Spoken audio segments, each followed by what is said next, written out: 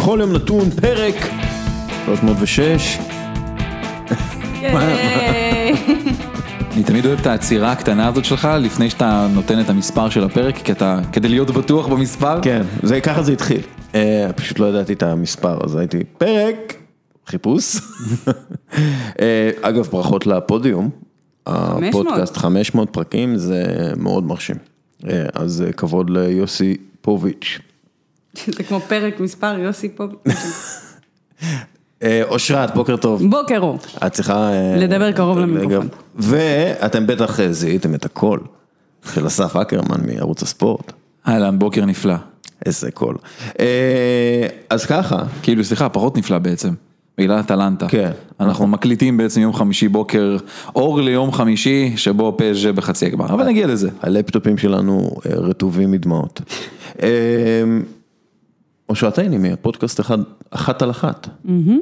ואנחנו פה רוב של הרצליאנים עליך, רק שתדע. זה אסף אקרמן מערוץ הספורט ומהרצליה, זה נורא חשוב. אגב, מאיפה אתם במקור? הרצליה. אנחנו לא סתם גאים באיפה שאנחנו גרים, זה לא לאיפה שאנחנו משלמים ארנונה.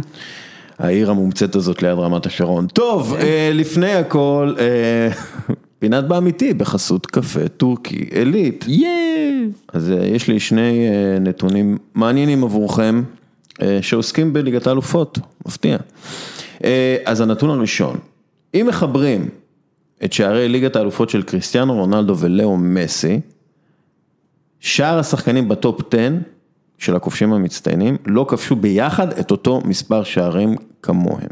אז אני חוזר על זה, אם מחברים את שערי ליגת האלופות של קריסטיאנו רונלדו ולאו מסי, שער השחקנים בטופ 10 של הכובשים המצטיינים לא כבשו ביחד את אותו מספר שערים כמוהם. זה הנתון הראשון. הנתון השני, ב-20 הכובשים המצטיינים בהיסטוריה של ליגת האלופות, גביע האלופות, גביע האלופות, יש יותר ארגנטינאים מאשר איטלקים. אני הולך על הנתון הראשון של מסי ורונלדו. אוקיי. נשמע לי הרבה יותר הגיוני הנתון הראשון, אבל פתאום שאני מתחילה לפלח את זה, ארגנטינאים מול איטלקים, לא, אני עדיין אלך עם הנתון הראשון. אבל צריך שמישהו ילך עם השני. לא, אבל דסקל גם יכול להפסיד, אתה יודע, ויש שני נתונים, ואם שני הוא יודע את הנתונים. אני הולך על זה במחשבה רק מכיוון שאני מסתכל על ליגת האלופות ועל הקבוצות שהיו שם בליגת האלופות וליגת אירופה לאורך השנים, במיוחד בשנים האחרונות שיש כאילו קצת יותר גולים גם, אז רוב החלוצים שאולי כבשו לקבוצות באלופות הם שחקנים זרים, לא איטלקים. כשאני מסתכל על האיטלקיות, בטופ 20. בדיוק, בטופ 20. זה מכשיל קצת, אבל אני עדיין, כמות הגולים של מסי ורונלדו, מה זה, זה כבר עוד מעט ייגע ב-300 בסוף. לא, הגזמתי קצת. אתה לא כזה מגזים. לא, זה לא כזה מגזים, אבל מצד שני גם... אבל הוא אמר על 10 הראשונים, ואני מחפש את הגולים של בנזמה, יש שם של ראול, אינזאגי קצת, כאלה. האמת זה... אחד הטובים שלך. אני יודע, אז באמיתי. באמיתי, כאילו לא, באמת, אנחנו פשוט מכניסים לראש את המאזינים שלנו גם לחישובים הקטנים האלה. מסי ורונלדו, אחד כבש 130 שערים, השני כבש 115 שערים, 245. בנזמה פלוס ראול, פלוס לבנדובסקי, פלוס רוד ון ניסטלרוי, 258. אז הנתון האמיתי... באמיתי, בחסות קפה טורקי אלית, הוא שיש יותר ארגנטינאים, אלפרדו די סטפנו, לאו מסי וסרחיו אגוארו, שיש רק שני איטלקים. בתוך הטופ 20, בטופ 20 הראשונים. אתה רוצה care to guess? בוא ננסה, פיליפו אינזאגי. בדיוק. כמובן. רמז, הוא נסיך. הוא נסיך. דל פיירו. כן, זהו. זהו, לא צריך יותר שניים. בתוך ה-20 הראשונים, כן. זה מה יש, חברים. נכון, אבל יש, זהו, אז פשוט הזרים כבשו לקבוצות האיטלקיות, זה העניין. גם אני חושבת שיותר, כמו שאמרת, יותר גולים נכבשו בעת החדשה נקרא לזה ככה, שהקבוצות האיטלקיות פחות... כן, מאז בעצם שהמפעל עבר גם משלב בתים, והיה אפילו שנה שהכפילו את שלב הבתים. כן, גם כשאתה חושב על זה, אף פעם לא היה באמת חלוץ, אתה יודע, איטלקי, דומיננטי, כאילו סטאר, כמו ראול, רונלדו. היו חלוצים איטלקיים בשנים האחרונות, במיוחד חלוצים איטלקיים. לא בליגת האלופות. בדיוק, לא באלופות. זה כך כאילו לוקה טוני, צ'ירו אימובילה, זה מפלצות גולים. אנטוניו די נטליה, האגדי, אבל זה לא ליגת האלופות. כן. עד כאן פינת באמיתי בחסות קפה טורקי עילית, אושרת, את המנצחת? ברור, תמיד. מקבלת כוס קפה טורקי. זה מכור, אבל אקרמן, אל תדע. ואני רק מזכיר לכם שיש לכם הזדמנות לתרום לילדי הפריפריה הישראלית ולהשיג מרצ'נדייז של NBA, מרצ'נדייז די נדיר, לא רק NBA, דרך אגב, גם כדורסל ישראלי, אז תעקבו אחרי מנהיגות קולעת, שהם, לא יודע, אנחנו בשת"פ איתם.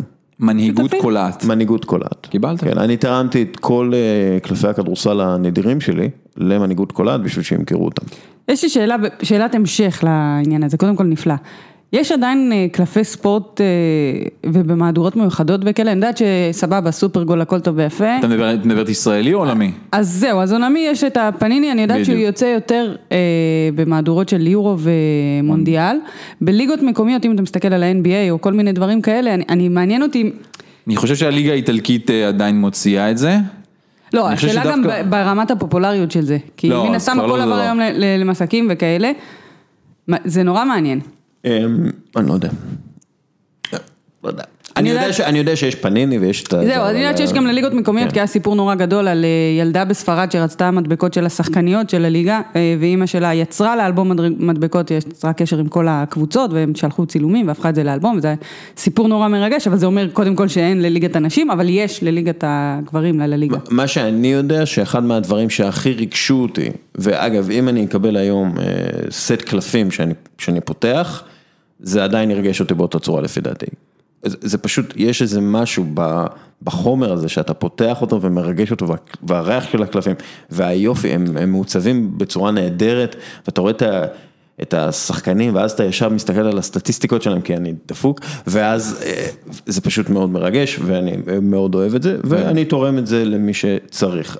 או מדביק על הלפטופ, ומי שלא יודע, מודבק לך על הלפטופ כמה מדביקות, שלא פניני, אבל של חבריך הספורטאים חלקם. הקלפים, דרך אגב, הם לא מדבקות. זה חשוב, זה קלף. זה מה שנקרא, פיסת קרטון איכותית. אז זה לא חבורת הזבל שלנו שהיה פעם. היה לי פעם חבורת הזבל. בטח היה. וואי, אנחנו סקנים. כאילו באמת, רוב המאזינים שלך לא יודעים מה זה מדבקות חברות הזה, נראה לי, כאילו ואני סתם מכליל, אבל בא לי. טוב, מאזינים, בקבוצת הפייסבוק שלנו, תזכירו לנו איזה דמות אתם הכי אהבתם בחבורת הזבל. אוקיי, אפרופו חבורת הזבל, פריס סן ז'רמן.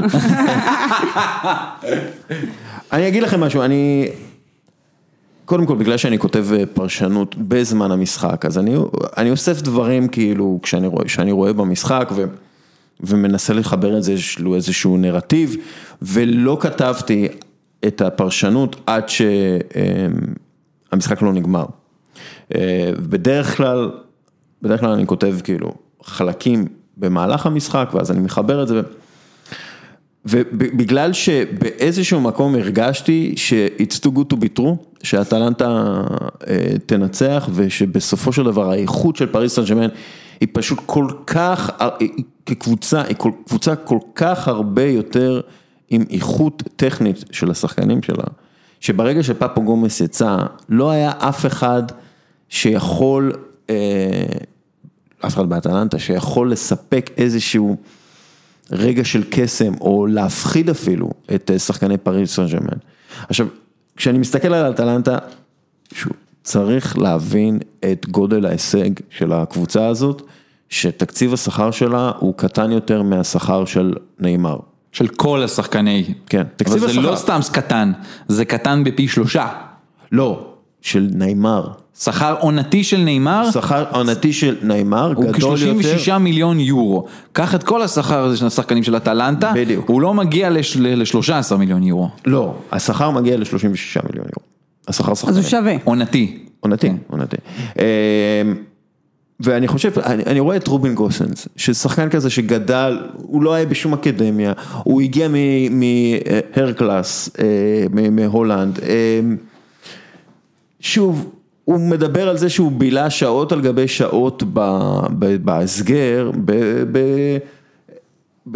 באנליטיקס ובאנליזה ובניתוחים ובווידאוים שהכינו לו הצוות של גספריני, וכאילו הוא מספר על זה שהוא למד כל ההסגר הזה, איך לסגור יריבים, איך לתזמן ריצות, איך כאילו ניתח, עבד, מקצוען אמיתי שלא מרוויח אפילו פורמיל ממה שניימר מרוויח. והוא בעצם יחד עם המקצוענים האחרים האלה שעלו פה 1 מיליון יורו, פה 5 מיליון יורו, ההוא עלה ככה, ההוא הגיע בחינם, ההוא נווט כדורגל, ההוא שאל כל החיים שלו, והם בנו איזושהי קבוצה שהייתה כל כך הרבה יותר קבוצתית, וכל כך הרבה יותר מענה, וכל כך הרבה יותר כדורגל, כלומר משחק קבוצתי של שחקנים שמשחקים ביחד, מאשר כוכבי אינסטגרם האלה של פריס סן ז'רמן, בגלל שכוכבי האינסטגרם האלה של פריס סן ז'רמן, בגלל שניימר הוא פשוט כשחקן טכנית, כל כך הרבה יותר טוב, לא משנה מי אתה מציע מולו באטלנטה, אז הם ניצחו. כלומר, ההברקות האינדיבידואליות ניצחו את הכדורגל הקבוצתי, ופה זה מה שמעציב אותי. זהו, עד כאן רנט. לא, אבל אם נתחיל מהנקודה הראשונה שאמרת לגבי פאפו גומז שהוא יצא ולא היה מחליף, זה לגמרי שונה ממה שקיבלנו באטלנטה במהלך העונה. כי תמיד היה נדמה שיש את ההרכב הראשון הטוב מאוד שעובד נהדר בסינרגיה נהדרת, אבל לכל אחד היה מחליף. אם דיברנו על ספטה ומוריאל כל העונה, ופאפו גומז ומלינובסקי, אתה יודע, גם לגוזן זה היה מחליף, לכולם היה מחליף, ופתאום אתמול זה נדמה שהם חטפו מכה, שהם כאילו לא יכולים להתאושש ממנה, פתאום שינו את סגנון המשחק, לא ראינו יותר את הלחץ, הלכו אחורה, דברים שאנחנו לא רגילים לראות מאטלנטה, ומצד שני דיברת על כל היכולת הטכנית של פריז, אז זה מסתכם ביכולת של פריז לעשות את הבידודים האלה, כדי שניימר ומבפה יוכלו להביא את היכולת הטכנית ואת הגאונות כדורגל, אתה יודע, נדמה שאפילו שכחנו כמה ניימר טוב בכדורגל, נדמה שכל פעם התעסקנו באינסטגרם הזה, או בהצגות האלה, בהרבה מאוד דברים שהם נספחים שמגיעים עם החבילה כולה שנקראת ניימר, אבל אתה רואה אותו אתמול, משחק כדורגל משוחרר וטוב, ולוקח אחריות, בא לקחת את הכדור כל הזמן, לא נתקע בקו, לא נתקע למעלה, בא לוקח את הכדור, רוצה, זה הסגנון שלו, כן? לעבור עוד שחקן ולעבור עוד שחקן, כדי לייצר מצב או כדי להגיע למצב בעצמו, ובסופו של דבר זה גם הלך, כן, אמנם בדקות האחרונות, אבל זה גם הלך וזה הביא ניצחון וזה הביא עלייה לשלב הבא, ואיזושהי, משהו בפריז שחיכו לו הרבה מאוד זמן, כואב הלב על אטלנטה, באמת, אתה התחלת עם זה, וזה, אני חושבת שזה השורה התחתונה, כי ראינו ממנה כדורגל מטורף בעונה הזאת, מטורף, גם בליגה האיטלקית, גם בליגת האלופות, ואני חושבת אקרמן תסכים איתי, בליגה האיטלקית זה היה הכדורגל הכי טוב שראינו. כן, בטח, מבחינת גולים והכל. טוב, בואו נתייחס כמה נקודות. בהתחלה לאטלנטה, פאפו גומז יצא נאמר בגלל פציעה, זה אחת הסיבות אחרת, הוא היה נשאר על המגרש. ובאמת משם משהו גם השתנה, יותר מזה, גם דקה 60 לדעתי נכנס פלומינו במקום ג'ים שיטי, שזה גם עשה שוב קצת בעיה בתוך ההגנה של אטלנטה, ופתאום פערים, כי באותה דקה נכנס עוד שחקן, שהוא לא אינסטגרם, הוא באמת מגה סטאר, פשוט קצת פצוע, זה קיליאן אמבפה. וזה פתח לדעתי לניימר עוד הרבה מאוד אופציות על המגרש, זה עוד שחקן שלוקח יותר משחקן אחד בשמירה, כי ראינו שאיקרדי פשוט לא היה שם בכלל, לא נגע בכדור, לא הורגש בכלל במשחק, ופה בעצם נפתח כל המשחק של פריס סן ז'רמן, זה נכון לפי מה שהאשרת אומרת לגבי כל שיטת המשחק של אטלנטה, שהשתנתה לגמרי, זה גם הלחץ הזה שאתה מוביל, גם הזמן שעובר ואתה מרגיש שוואו, דברים קצת הולכים לך פתאום, ואתה יכול להרחיק כדורים ויש לך שחקנים מהירים מקדימה, ופיזיים כמו ספטה, אבל משהו כנראה נגמר, והכישרון הזה של ניימר אתמול התפוצץ, וזה לא סתם כאילו כישרון, זה לא סתם גם קרה. ניימר מבין כבר תקופה שהוא מספר אחת הולך להיות, ברגע שהחוזה של קוואני יסתיים, והוא עזב את הקבוצה, וקוואני לגמרי היה האיש של פריס סן ז'רמן, זה לגמרי השחקן הכי אהוב בפריס סן ז'רמן בשנים האחרונות, והוא הלך, ווראטי פצוע, ואין את אנחל די מריה שיושב ביציאה, וזהו, זה רק הפוקוס, וקיליאן אמבפה כמובן פצוע בכלל, ואף אחד לא יודע בכלל מתי הוא ייכנס ובאיזה דקה. וניימר נכנס לזון האמיתי שלו, שבו הוא יודע, ובוא נאמר את האמת, הוא קצת התבגר, בין 28 כבר, זה נכון. אז זה נכון שהוא גם צריך לתפעל את כל מכונת הכסף שנמצאת מאחורה, כי מה לעשות, הוא גם יתפרנס מהדבר הזה. אבל אני חושב שהוא גם מסתכל מסביבו קצת, והוא רואה מה קורה פתאום בקבוצה שכל כך רצתה להחזיר אותו, או לפחות על הנייר, ברצלונה. ואיך היא נראית, וכמה בעיות יש שם. הוא אומר, רגע, מסי כל כך נלחם על התואר הזה, בטרפת, הוא מת לקחת את ליגת האלופות, הוא בשיניים בציפורניים, ואני הבאתי לו את התואר האחרון הזה, כי באמת באותה עונה ב-2015, זה הניימר שהביא לברצלונה את זה, כשהוא כבש כל משחק משלב רבע הגמר. אז אני חושב שמה שקרה באמת, אנחנו מקבלים פה את ניימר בזון C שלו, היה לו כמובן הרבה זמן לנוח, אפילו להיות בקשר קצת עם אחותו, בהסגר, אז זה עשה את ההבדל מבחינתי, וכמובן שוב, הכניסה של קיליאן אמבפה נתנה כל כך הרבה אופציות. נכון, ועדיין זה שניימר כדרר יותר מאשר כל אטלנטה ופריס סן ז'רמן ביחד. ועשה את סי ליגת האלופות. כדרר בהצלחה, צריך לומר. כדרר בהצלחה, כאילו הוא רשם 16 כדרורים מוצלחים. 20 כדרורים עם 16 מוצלחים, אוקיי? באמת, מופע. אבל אני אשאל אותך שאלה לפני שאתה אומר על זה משהו לא טוב. לא, אני לא הולך להגיד משהו לא טוב על זה, אני פשוט אומר, זה האינדיבידואליזם, העשיר, האינסטגרמי, האם לניימר, הכוכבים האלה שנראים כאילו הם יצאו מז'ורנל של היפסטרים וספר שתספורת אצלו עולה 1,600 יורו, ניצחו את החבורת פועלים האלה מגרמניה וסלובניה והנהר ושוויץ, וזה מבאס אותי, כי זה מבאס אותי כי לא הגיע להם לנצח, ורק בגלל באמת גאונות של ניימר הם ניצחו. אבל צריך להיות... ואני לא רואה באמת, אני לא רואה איתי שום, אתה יודע, איזושהי תבנית, איזה משהו מרשים מפריס סן ז'רמן כקבוצה. זה אחת הסיבות שניימר כדרר כל כך הרבה, גם בהצלחה, כי פשוט לא היה לו עם מי לשחק. נכון. ראית את פבלו, את סרביה, לא במשחק כמעט, ככה לרגעים מוציא כדור חוץ כמו שצריך, איקרדי בכלל לא היה שם. אגב, הוא השחקן סרביה עם התספורת, הוא היחיד עם תספורת שלא מעצבנת אותי. כל השאר מעצבנים אותי. אני הולך איתך, ותסתכל על השאר באמת, על קרר שלא היה שם ברגעים האלה בכלל. בכלל, המרכז של פריס סן ז'רמן לא היה קיים, ראית את ניימר, פתאום מגיע למקומות כל כך למטה כדי לקחת כדור ולהתחיל את הכדרורים האלה.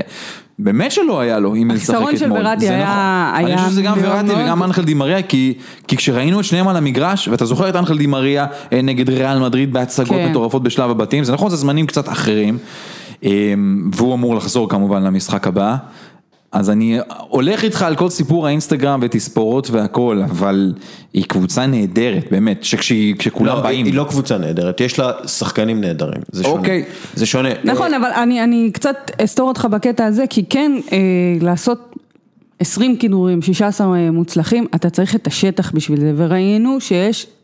זה אומנם יותר מושל מתחום הכדורסל, אבל היו בידודים לניימר, אולי לא במקומות שאנחנו רגילים לראות, אולי, בטוח לא היה מי שיעביר לו את הכדור למקומות המסוכנים, אנחנו אוהבים את הכדרורים בשליש האחרון, אבל תשמע, הכדור צריך להגיע לשם, צריך להגיע לרגל, וצריך להגיע בתזמון טוב, וצריך להגיע לתנועה נכונה, כל זה לא היה, אבל מה שכן היה, זה היה שעושים את התנועה, כדי שניימר יקבל את הכדור, wherever, זה יהיה שהוא יוכל לעשות את הכדרור הזה וליצור את היתרון, לבוא עם הפנים לפני ההגנה, ואני רוצה להגיד שאם המשחק הזה מתקיים עוד חודש, אז אנחנו לא מדברים על כמה שזה שובר לב שהאטלנטה הפסידה בדקות האחרונות, אנחנו מדברים על זה שניימר לקח את ההצגה, הוא נמצא בכושר סיומת יותר טוב, וזה נגמר כבר במחצית הראשונה.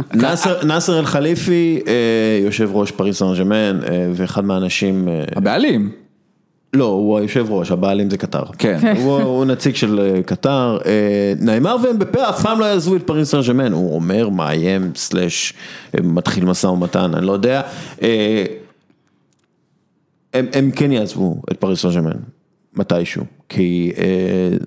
נראה לי שזה די מובן שאחרי המונדיאל בקטר ניימר מסיים את תפקידו כפרזנטור. ויעבור לקבוצה גדולה, אבל אתה יודע, ברור שאנחנו לא יכולים לקבוע מה יהיה בעתיד, כמו שהוא לא יכול לקבוע מה יהיה בעתיד, הוא יכול לנסות להשאיר אותם בכסף, בדברים אחרים, אבל ראינו, אתה יודע, דווקא מהחזרה מהקורונה, את השבריריות הזאת של הליגה הצרפתית, שאתה רואה את הליגות הגדולות באירופה חזרו לשחק, והם לא חזרו לשחק, ואנחנו רואים שזה גם חסר לשחקנים האלה, אתה לא יכול לבוא רק לשחק בליגת האלופות, בדיוק המשפט שאמרתי לפני דקה, אם הם היו מגיעים בכושר משחק, אז היה להם הרבה יותר קל לעבור את אטלנטה, בהנחה שהמשחק היה מתפתח כמו שהוא התפתח אתמול,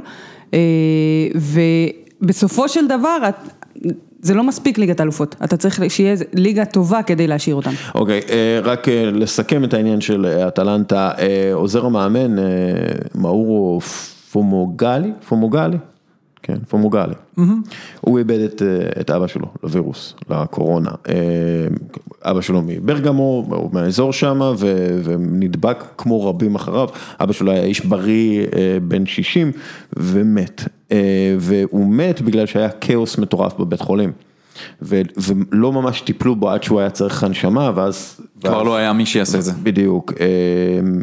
והבריאות שלו קרסה במהירות, ומוות קלאסי של הווירוס הזה, לבד, דרך אגב. כן, מת לבד, שהוא לא היה יכול להגיד שלום למשפחתו. ואני חושב שבזה צריך לסיים את הסיפור של אטלנטה. שאנחנו מכירים את העניין הזה של הפצצה הביולוגית, שהיה משחק אטלנטה נגד ולנסיה, ואף אחד לא ידע מה קורה בברגמו באותו זמן, אף אחד לא ידע שהוא מדביק אחרים, היה בורות גדולה בקשר לווירוס הזה, ואטלנטה עם העונה המוצלחת שלה, והריצה בליגת האלופות, והכל נעצר, זה פשוט סיפור שהיה צריך להיגמר אחרת,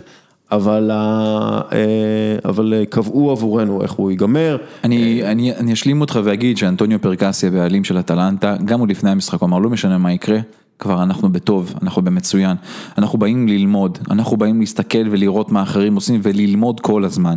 ואחרי המשחק הוא אמר, זה נכון, זה הדחה כואבת, גם הבן שלו אגב, הוא בעצם המנכ"ל לוקה פרקסי, והוא אמר, אנחנו בשנה הבאה מביאים את ליגת האלופות לברגמו, לאצטדיון החדש שלהם שנבנה, שמשופץ לגבי סטדיום, הם משחקו שם, הם אמורים, זה אמור להסתיים התהליך כמו שצריך, ויותר מזה הוא אמר, אז נכון, כנראה שאת ניימר לא נוכל להביא לאטלנטה, אבל אני מביא לכם את החולצה שלו.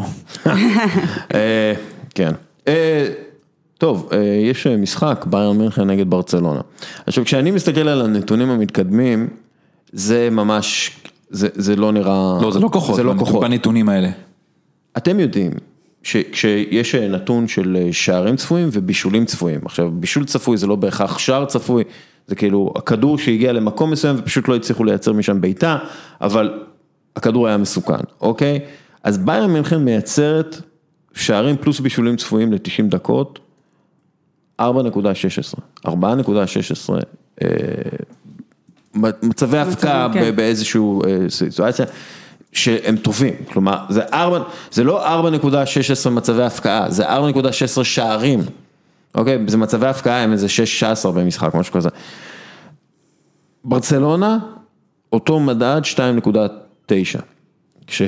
וואו, זה הבדלים. שבערך 2 זה מסי, אחראי אליו, כאילו. בדקתי את העונות עם הכי הרבה שערים בקריירה של לאו מסי, קריסטיאנו רונלדו ולבנדובסקי, גם סוארז. מסי בעונה הזאת של ה-73 שערים, כבש ב-62% מהמשחקים שהוא שיחק. כבש לפחות שער אחד.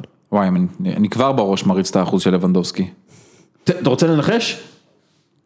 86%? 82%. וואו. תקשיבו, מה זה? זה אף אחד, כולם זה 67, 62%, ראיתי 65, היה כל מיני, ראיתי 70 של הדינסון קוואני פעם, אף אחד לא מתקרב ל-80%. בטח, זה לא נורמלי.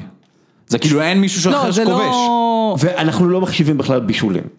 כלומר, האיש נותן עבודה בכמעט כל משחק, זה הנתון המטורף. זה חולני לגמרי המספר הזה. וזה כאילו נוגד את מה שאנחנו חושבים על שתי הקבוצות, אם אתה תדבר על ברצלונה, אז תגיד שיש איש אחד מעל הקבוצה, מעל הכדורגל, אבל מעל הקבוצה, ושמציל אותה כל פעם, וביירן אתה תתייחס אליה יותר כקבוצתית, יותר כמכונה משומנת שעובדת. אבל אני מתייחס כקבוצה, כי בסופו של דבר, כשאנחנו רואים את רוברט לבנדובסקי, יש מישהו שנותן לו את הכדורים, וזה הקבוצתיות. אנשים שיודעים למצוא אותו, הוא כמובן בפוזישנינג מטורף, יודע איפה לעמוד, אבל יש כל הזמן כדורים שעפים באוויר לתוך הרחבה, על הרצפה, מלמעלה, זה קבוצה אדירה. אגב, גם כמות הגולים המדהימה, כי השנה הזאת, גרמניה, ליגה, בונדסליגה, היא הכי בממוצע, פר משחק עם הכי הרבה שערים של 3.4 לדעתי, שזה מטורף, כאילו זה מספר משוגע לגמרי. נכון, ועדיין המכונה הזאת, איך שהם עובדים ביחד, הם אטלנטה במובן של התנועה ותבניות התנועה עם האיכות. כן. כלומר, לאטלנטה אין את האיכות של לבנדובסקי או גנב, ובגלל זה הם נראים, קודם כל, זה נראה כאילו שהם מגיעים בקלות לרחבה של היריב. בקלות.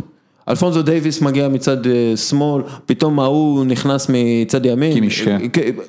אין לך מושג. קימיש מגיע מכל הכיוונים. כן. גם נכון. לבנדובסקי שמה, אתה אומר, אוקיי, זה השחקן הכי מסוכן, אנחנו נשמור עליו, אנחנו נצמד עליו, ואז כאילו מאחוריו מגיעים תומאס מולר או גנברי, או... אין דרך לעצור את זה, באמת. עכשיו, כשאנחנו רק מסתכלים על זה, ביירן מינכן צריכה לפרק את ברצלונה 7-0. על הנייר. על הנייר. כן. על הנייר, זה לא כוחות. 7-1. זה לא נראה כוחות, ואגב, אני לא אתפלא אם זה יקרה. אם יקרה משהו, עם קריסה כזאת ברזילאית, מול הדבר הזה של האנס דיטר פליק, שהיה, דרך אגב, עוזר מאמן, כשפרקו ככה את ברזיל. אני מצטער שאני אומר את הדברים האלה. כל בסדר. אני ראיתי דמעה בעין. גם כשאני אמרתי 7-1 אני הרגשתי איתה. כן, הרגשתי את הכאב לב. היה לי אמפתיה גדולה. אני אגיד שבואו תיקרנו קצת עם הקופה של שנה שעברה. אז הכל, במובן הזה, הכל תלוי ביכולת של לאו מסי בעצם להשיג את שחקני ביירן מינכן. כמה הוא יכול לעשות את זה? אני לא יודע. איך ברצלונה בכל זאת יכולה להפוך את זה למשחק? היא צריכה, ראינו נגד נפולי משחק מצוין של פרנקי דה יונג לדעתי, שהיה באמת באמת טוב, השתחרר קצת, פתאום זז קצת אולי לעמדה אולי יותר טובה, אמרו גם קיקי סטיין דיבר על זה לאחרי המשחק, היא צריכה אבל אותו בכושר יותר טוב ממה שהוא היה באייקס, היא צריכה את לאו מסי באימא של השיא שלו, וגם צריך לראות ולעקוב קצת אחרי הפציעה הקטנטנה שלו, הוא מתאמן, הוא בסדר, יש תחבושת על הרגל, אחרי מה שקולי בלי שבר לו כמעט את הרגל עם הבעיטה הזאת. אגב, הקרבה המופלאה של מסי, הוא הכניס את עצמו לסיטואציה הזאת, כן, אתה יודע מראש שזו תהיה התוצאה. וקיקי סטיין, על פי כל התרגולים, לפי העיתונים הקטלנים, הולך לשנות את השיטה, הולך לעבוד ל-4-4-2, הולך לשחק עם 4 קשרים באמצע, שינוי אחד, גריזמן אמור לרדת לספסל. מה? כן, זה על פי הדיווחים, לא יודע אם זה באמת יקרה. מה? הוא הולך לבודד את אלפונסו דייביס בצד שמאל על סימאו? זה מה שכרגע לפחות הדיווחים, אני לא יודע אם זה באמת יקרה. אני למשל לא הייתי עושה את זה. אבל אני באמת חושב שמשהו בגריזמן צריך איכשהו לגרום לא להיכנס למשחק, כי הוא יכול להיות מפתח, זאת אומרת אנחנו יודעים שמסי קשה לעצור אותו, אבל גם מסי יודע לשחרר כדורים מדהימים ובגאונות מטורפת, וכשיש לך גם את סוארס וגם גריזמן, אם שניהם יהיו שם במשחק, וראינו נגד נפולי ששניהם לא במשחק ביחד, אז דברים יכולים ללכת יותר טוב. מבחינת ברצלונה, היא צריכה שפשוט הכדור יהיה אצלה, זה הקסם, אם הכדור יהיה אצלה, הוא לא יהיה אצל שחקני התקפה של ביירן מינכן. מה שנקרא, good luck with that. בדיוק, ואתה יודע, ההגנה, כי ראינו גם את נפולי מביכה פעם אחר פעם, את פיקה שם באמצע, וכל הסביבה הזאת, זה לא טוב. אבל עכשיו, וידל, בוסקץ, חוזרים לשחק, אחד מהם בטוח ייכנס בהרכב. אתה יודע מה ההבדל בין נפולי לביירן מינכן? ההבדל בין מיליק לבנדובסקי. 82% זה ההבדל בערך, כן. לא, אבל אם נתייחס רגע לחלק האחרון, שברצלונה צריכה את הכדור אצלה, ברצלונה, וזה גם מתקשר לשינוי המערך המסתמן, היא לא ברצלונה שמחזיקה את הכדור באותה אפקטיביות, ולא ברצלונה שגם לוחצת באותה אפקטיביות שהכדור אצל היריבה, וזה הנקודת המפתח, שברצלונה היא לא ברצלונה בעונה האחרונה, מה שקיבלנו ממנה, וגם ההופעה ההירואית של מסי, אז קיבלנו גם את המהלכים הגאונים שאנחנו רגילים לקבל ממנו, אבל קיבלנו גם עוד משהו כמו הקרבה הזאת בפנדל, כמו זה שהוא יורד יותר למטה לקבל את הכדור, שפעם זה היה סימן למשהו לא טוב, אבל הפעם הכל הלך לו כמו המשחקים האלה, אז זה כבר נראה יותר טוב.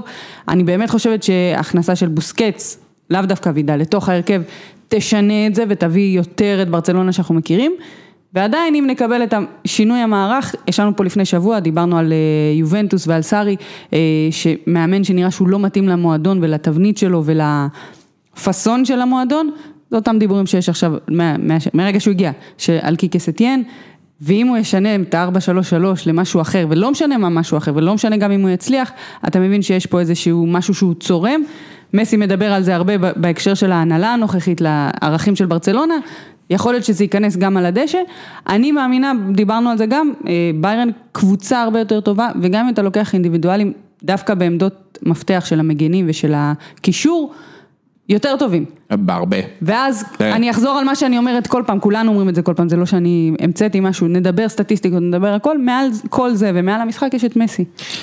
אני רוצה קצת לדבר על היכולות הנהגה של לאו מסי.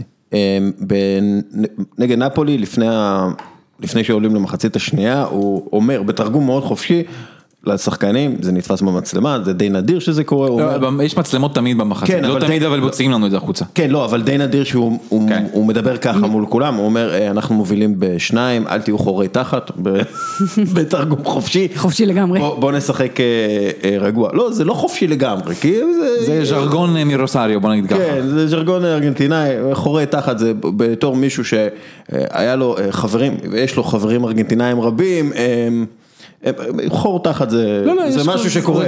זה כמו מילה קאצו באיטלקית, על כל דבר. כן, קאצו, גם חברים איטלקים שלי כל הזמן, קאצו. יש משהו עם פלוט של זאב, אני לא זוכר, משהו, אוקיי, לא משנה. השיחה הזאת מגיעה למקומות אחרים לגמרי מהכוונה המקורית. אני מאוד אוהב את הכללות האיטלקיות ואת הכללות הספרדיות, במיוחד הספרדית הארגנטינאית. אבל אחרי שהוא אומר להם, אל תהיו חורי תחת, הוא בעצם מראה מנהיגות. הוא לוקח, קודם כל, תראו, הוא מראה מנהיגות, מה שנקרא מנהיגות שקטה. הוא עושה מה שצריך לעשות, כדי שברצלונה תהיה ברבע גמר ליגת האלופות, ומקום שני בליגה. בלעדיו זה לא קורה, הם לא בכיוון בכלל. עכשיו, מסי הוא לא מנהיג טבעי, הוא בן אדם מופנם. דיברתי עם אנדי ווסט שכתב עליו ספר, אנדי ווסט הוא כתב אנגלי, שכתב ספר כאילו על איך לאו מסי חי את החיים שלו, אבל כאילו מה אנחנו יכולים ללמוד מזה. ספר ממש מעניין. והוא אומר, הוא הגיע לברצלונה כנער וכינו אותו אילם, בגלל שהוא פשוט לא דיבר. הוא היה כל כך מופנם. אז באופן טבעי הוא מופנם ובשן, אבל הוא גם חד מאוד, ויודע לזהות סיטואציות חברתיות, ויודע לזהות מי צריך תמיכה ומי לא צריך תמיכה. העניין הוא שקשה לו לבטא את עצמו מילולית, כי הוא, שוב, זה לא טבעי לו. עכשיו, במשך הרבה מאוד שנים, למנהלי ברצלונה הנוכחית, בורטומאו וסאץ', היה אינטרס לצבוע את מסי כמעין כוכב פאסיב אגרסיב כזה, שגורם לכל דבר שהוא רוצה לקרות במועדון. אבל כשמסתכלים על מה קרה באמת במועדון, אנחנו רואים שזה גם כן שקר מוחלט. כי הוא רצה את סרחיו אגוארו, לא קרה. הוא רצה את אבר בנאגה, לא קרה. הוא רצה את ניימר, הביאו את אנטואן גריזמן. הוא לא רצה שיפטרו את ולוורדה ופיטרו אותו, כן? שוב, הוא אולי דרש החתמות של חברים קרובים, זה לא קרה. אין בסגל חבר שלו חוץ מלואיס סוארז. אוקיי? יותר מזה, גם כשדיברו על מרטינו, שזה היה החתמה כביכול, כאילו חרטת מרטינו, כן. כאילו מסי, אנדי ווסט אומר לי, זה לא מסי, אמר, זה היה, איך קוראים אותו, סנדרו רוסל, הוא כאילו הגיע ואמר, אני אביא את מרטינו ששדרג את מסי, זה היה גרוע. אמרו, העלילו על מסי שהוא רוצה לקדם את אנסו פאטי ולא את ריקי פוץ', בגלל שאנסו פאטי הלך להיות עם,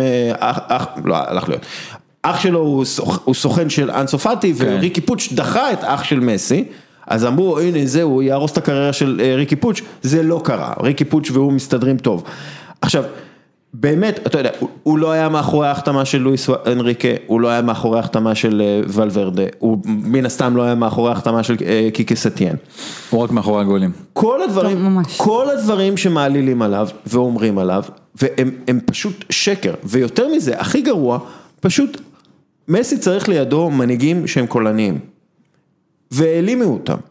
אחד, אבל פיקה. העלימו, אתה יודע, גם בוסקץ, אבל תחשוב על מסי בסיו, דני אלווס, פויול, מסצ'רנו, אוקיי?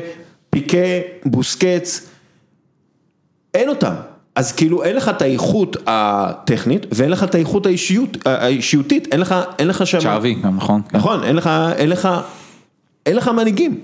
אז מסי, לא רק שהוא צריך לבזבז אנרגיה על זה שהוא עושה הכל, מוסר, מכדרר, כובש, מבשל, הוא גם צריך להנהיג. וזה פה הבעיה הכי גדולה של ברצלונה, כי הם מעמיסים על הכוכב הכי גדול שלהם, שהוא כבר לא ילד, מעמיסים עליו ומקריסים אותו לחלוטין. אני דווקא מאוד אוהב, אני חייב להודות שאני מאוד אוהב את לאו מסי של השנתיים האחרונות, עזוב, כאילו ברמת האישיות שאנחנו רואים. אתה זוכר לאו מסי שפתאום חצי יורק על מאמן על הקווים, מתרגז, אפילו מקלל שחקן, תוך כדי משחק זה היה אפילו. ובאמת, במקום טוב של מראה אתה לוקח את עצמו, אתה רואה את הרעיונות שלו. הם כבר הרבה יותר חדים, הם הרבה יותר, מה שנקרא, עם אמרה מאוד מאוד ברורה, לא קלישאות, האיש יורה. רוב הרעיונות שלו קוראים כמובן לתקשורת הארגנטינית במיוחד. וזה לא טבעי לו. לא, ממש לא. כל מילה היא מעניינת, הוא נותן, הוא מדבר. אתה יודע, פתאום הקעקוע המיני שרוול הזה על הרגל שלו, על חצי רגל, זה משהו שאתה לא היית רואה אותו בתחילת הקריירה שלו ככה. האמת היא, אני חושב שזה בגלל שהוא אבא.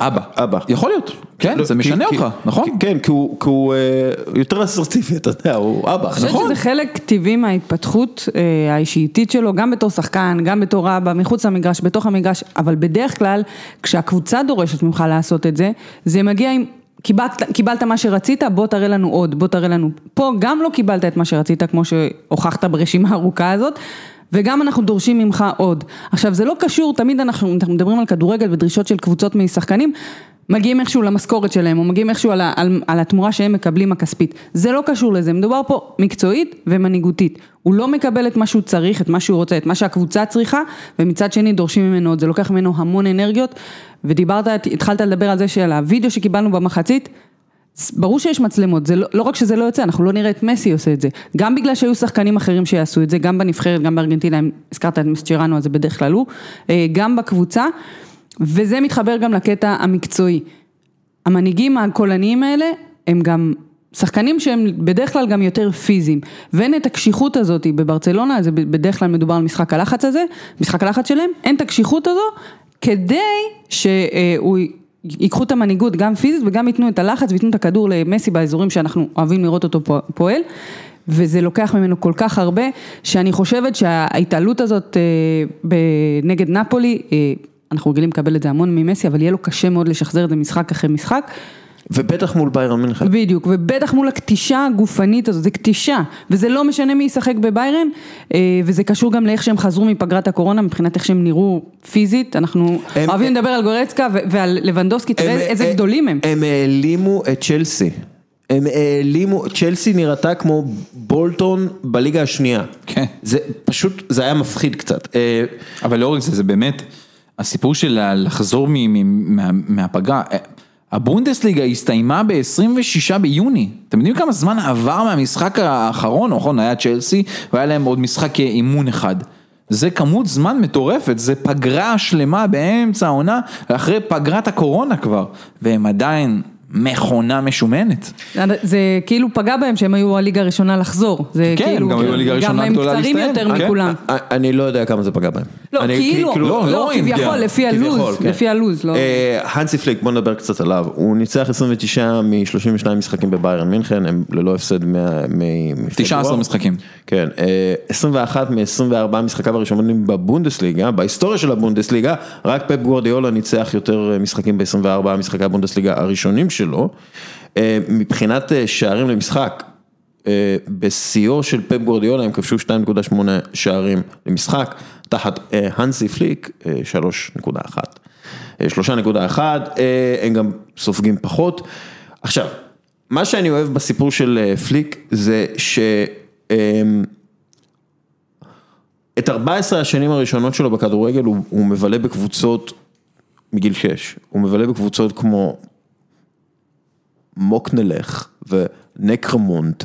וואי, כמה אתה מתאמץ לקרוא את זה, אגב, המאזינים לא רואים את זה, אתה פשוט מתאמץ. וסנדהאוזן. למרות שיש לך את הלוק להגיד את ה... כן.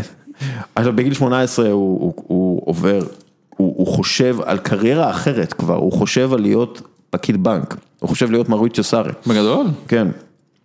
והוא מחליט לא, למרות שהוא דוחה את שטוטגרד, כן? הוא דוחה את שטוטגרד בגלל שהוא רוצה להמשיך בבנק. כי הוא יודע שזה שטוט. כן. הנסי פליק. הם לוקחים אליפות ב-1983, הם מציעים לו ב-1982 להצטרף. והוא דוחה הצעה משטוטגרד, ואז ביירן מינכן מגיע, הוא בן 20 כבר, משחק בסנדהאוזן ועובד בבנק, והוא מצטרף לביירן מינכן, ומשם הוא מתחיל בעצם טיפוס ולימוד איך להיות מאמן, הוא רוצה להיות מאמן, הוא רוצה לאמן כדורגל, ובאמת, כשמסתכלים עליו, האיש, מה זה בישול ארוך? מה זה בישול ארוך? אבל, כמו כל בישול ארוך, ואני מצטער, אם אתם טבעונים או צמחונים, אני מתנצל, אני לא אוכל הרבה בשר, אוקיי, אני לא רוצח, אוקיי, בסדר, אבל בשר בבישול ארוך, זה הדבר הכי טעים שיש. זה הדבר הכי טעים שיש. לגמרי. והמאמן, הוא מגיע בגיל 55 לתפקיד הכי גדול שיכול, והוא מוכן.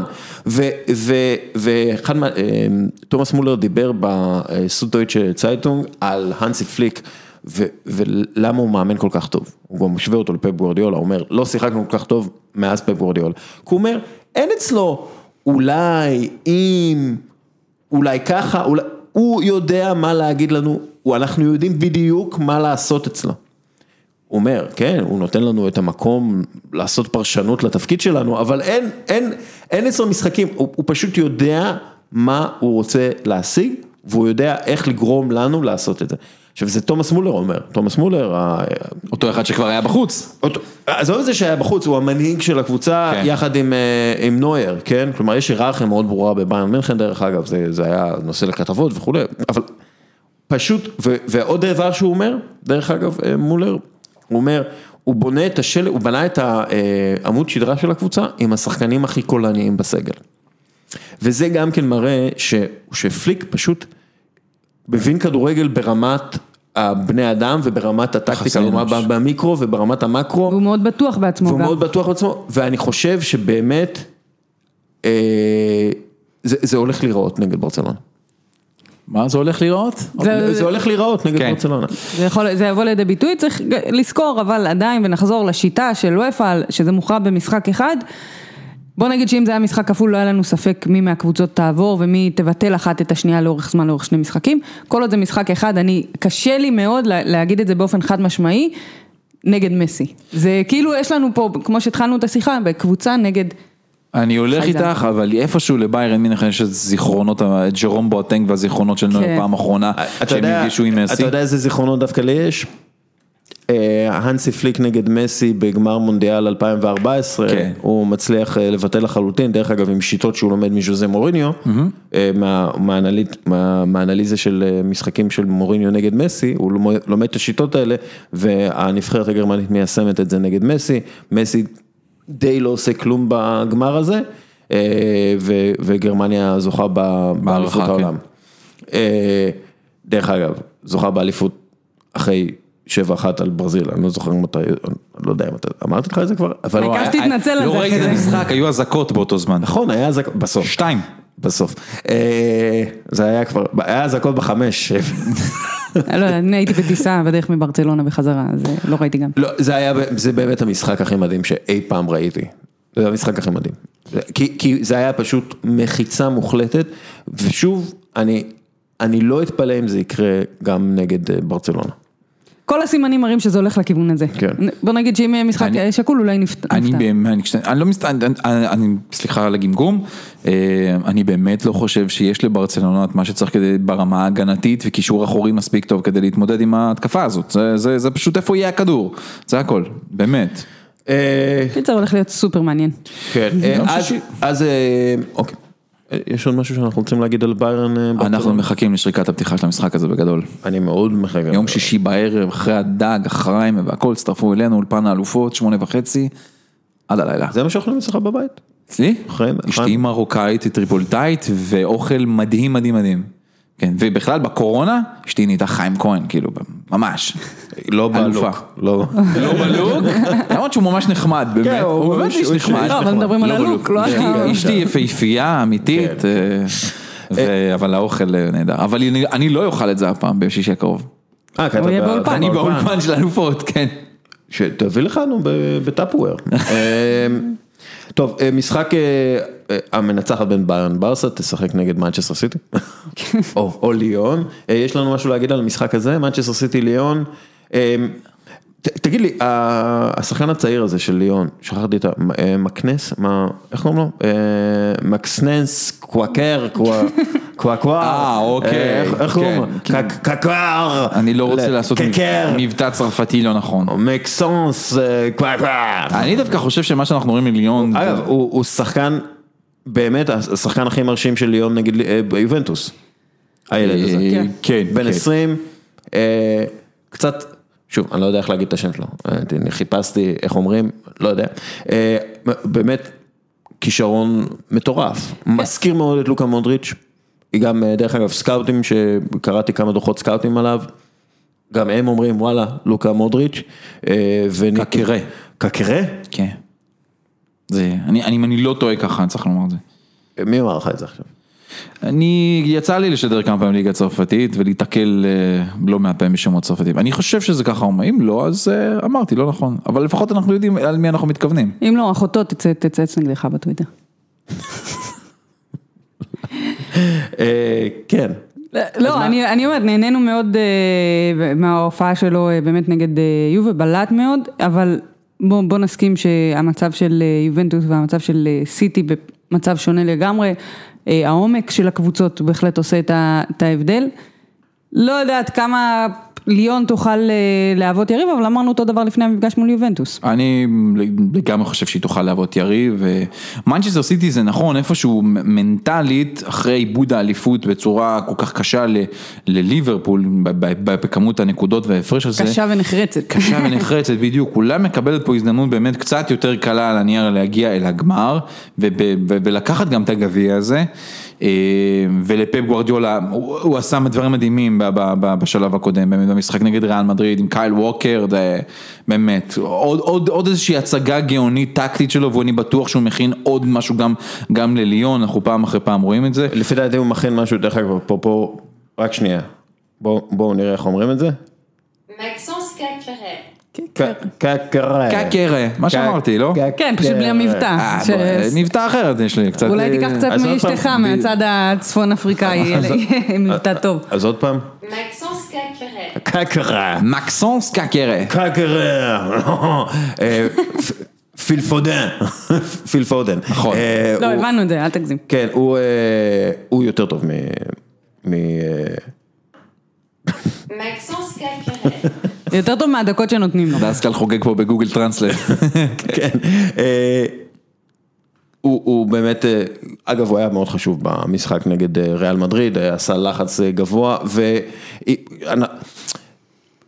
דה בריינה זה הקשר הכי טוב בעולם, בכושר הכי טוב בעולם, נכון? כלומר, אנחנו לא, וכשאנחנו חושבים על לאו מסי ומה שהוא מייצר בקבוצה שהיא לא קבוצה סביבו, דה בריינה עושה את זה עם קבוצה סביבו.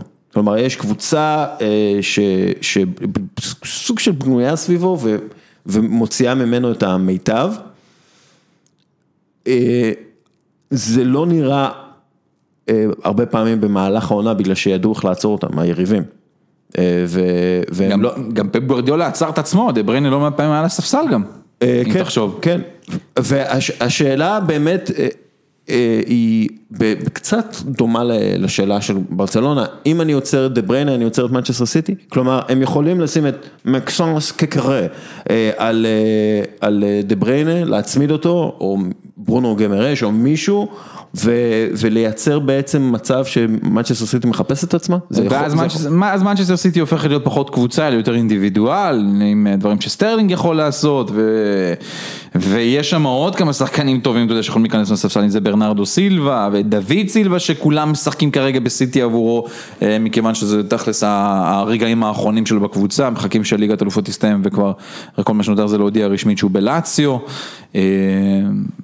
אני עדיין חושב שכי ברמת הכישרונות יש להם מספיק כישרונות, רודרי, אתה יודע, סטרלינג זה, וגבריאל ז'זוס שיכול להיות איזה גנב ברחבה לכל כדור. אבל גם סטרלינג וגם צריכים את דה בריינה, אולי היחיד שבאמת יכול לפעול לבדו ומייצר לבדו, ואנחנו אומרים זה ריאד מחרז, כאילו. אז זה חוזר לעניין של העומק של סיטי, וזה גם, אם דיברת כבר על פפ, אז בוא נגיד שהרבה משחקים שמרו את מסי, אני לא משווה בין דה בריינה למסי, אבל הוא מצא את השיטה כדי כן להפעיל, למה לא? בגלל סגנונות המשחק, לאו דווקא בגלל ההשפעה שלהם על המשחק, פפ מצא את הדרך להפעיל את שאר השחקנים כששומרים את שחקן המפתח שלו. המסירות של דה בריינה והתנועה שלו לעומק וההשתחררות שלו כדי להגיע יותר לקו ימין, כדי לסדר את ההזדמנויות, זה נובע מתוך תבנית תנועה קבוצתית יותר, ולאו דווקא ממשהו פרסונלי שלו, כמובן שהוא מבצע את זה על הצד הטוב. דיברנו על אשתו של הספק, והוא זורק את הטבעת נישואים. לא, אני מדי פעם משחק איתה באצבע, להזכיר. או שאתה היחיד שרזה בזמן הקורונה, והטבעת נופעת מהיד. לא, אני פשוט משחק עם טבעת הנישואים מדי פעם, מוציא אותה, מכניס אותה כדי להזכיר לעצמי את הטייטל נשוי. אז פשוט אתה לא יוצא טוב מההצהרה הזאת. לא, למה? כי אתה לא צריך להזכיר לעצמך. היא לא תאזין לזה, נכון? לא, אבל יש מספיק אנשים שיכולים לספר לה. נשמות טובות שישלחו לה את הזה עם הטיים קוד למתי זה. אם נחזור לנושא. אני כותב את זה בתזמון. יש סיכוי לליון? כן. אני חושבת שכן. ממפיס דפאי, חוסם אוואר, ברונו גימריינש, שזה... מקסים קקרה. אני באמת חושב שיש, כי... אתה יודע, אני ראיתי כמה משחקים בגלל העניין הברזילאי, קצת יותר את ברונו גימריינש, מה שהוא עושה בפרננס, הוא מצוין. חכה, הוא עוד לא, הוא בן 20, הוא עוד... אתה יודע מי עוד בן 20? מקסים קקרה, נכון, זה הולך להיות האמן של כל מה שנגיד. כן. תראה, ברונו גימריינש הוא גם סיפור נהדר, זאת אומרת, גם ההגעה שלו בכלל לליון, והבחירה בליון, המנהל המקצועי של ליון כיום הוא ז'וניניו פרנמבוקנו, הכוכב הגדול ביותר שלה, והמשפחה של ברונו גימריינש הם אוהדי ושקו, גם חולים, שרופים, וברגע שז'וניניו שבא מהמקום הזה ושיחק שם, התקשר לאבא, אמר לו, כן, קח אותו, זהו, אני מוכן. האליל של ושקו, גם. והוא הגיע למקום הזה, הוא הבטיח להם שהוא יעשה אותו לקשר האחורי הטוב ביותר בעולם, ואנחנו רואים את הניצוצות שיש, נכון, הוא עוד לא במקום הזה, אבל הוא נבנה, ואתה רואה דברים נפלאים, וזה ממקום שהוא, הליגה שלו באמצע נעצרה, רק נזכיר, הוא בא באמצע העונה הזאת. הוא היה יכול להיות אפילו הרבה יותר מפותח במקום הזה, אבל הוא כישרון גדול. את מי הוא מזכיר לך? לי הוא מזכיר קצת את הלק, כאילו את הולק. בגודל כאילו? לא בגודל, בפרצוף. ברונו גימריינש? כן, וכאילו שילוב של אורי ששון והולק. וואו. קצת. בקיצור, לסת רחבה עושה לך. שמע, בוא נאמר את האמת. יש לו לסת. בלי להכליל וזה, זה מראה ברזילאי טיפוסי של בן אדם מריו דה ז'ניירו, בסופו של דבר.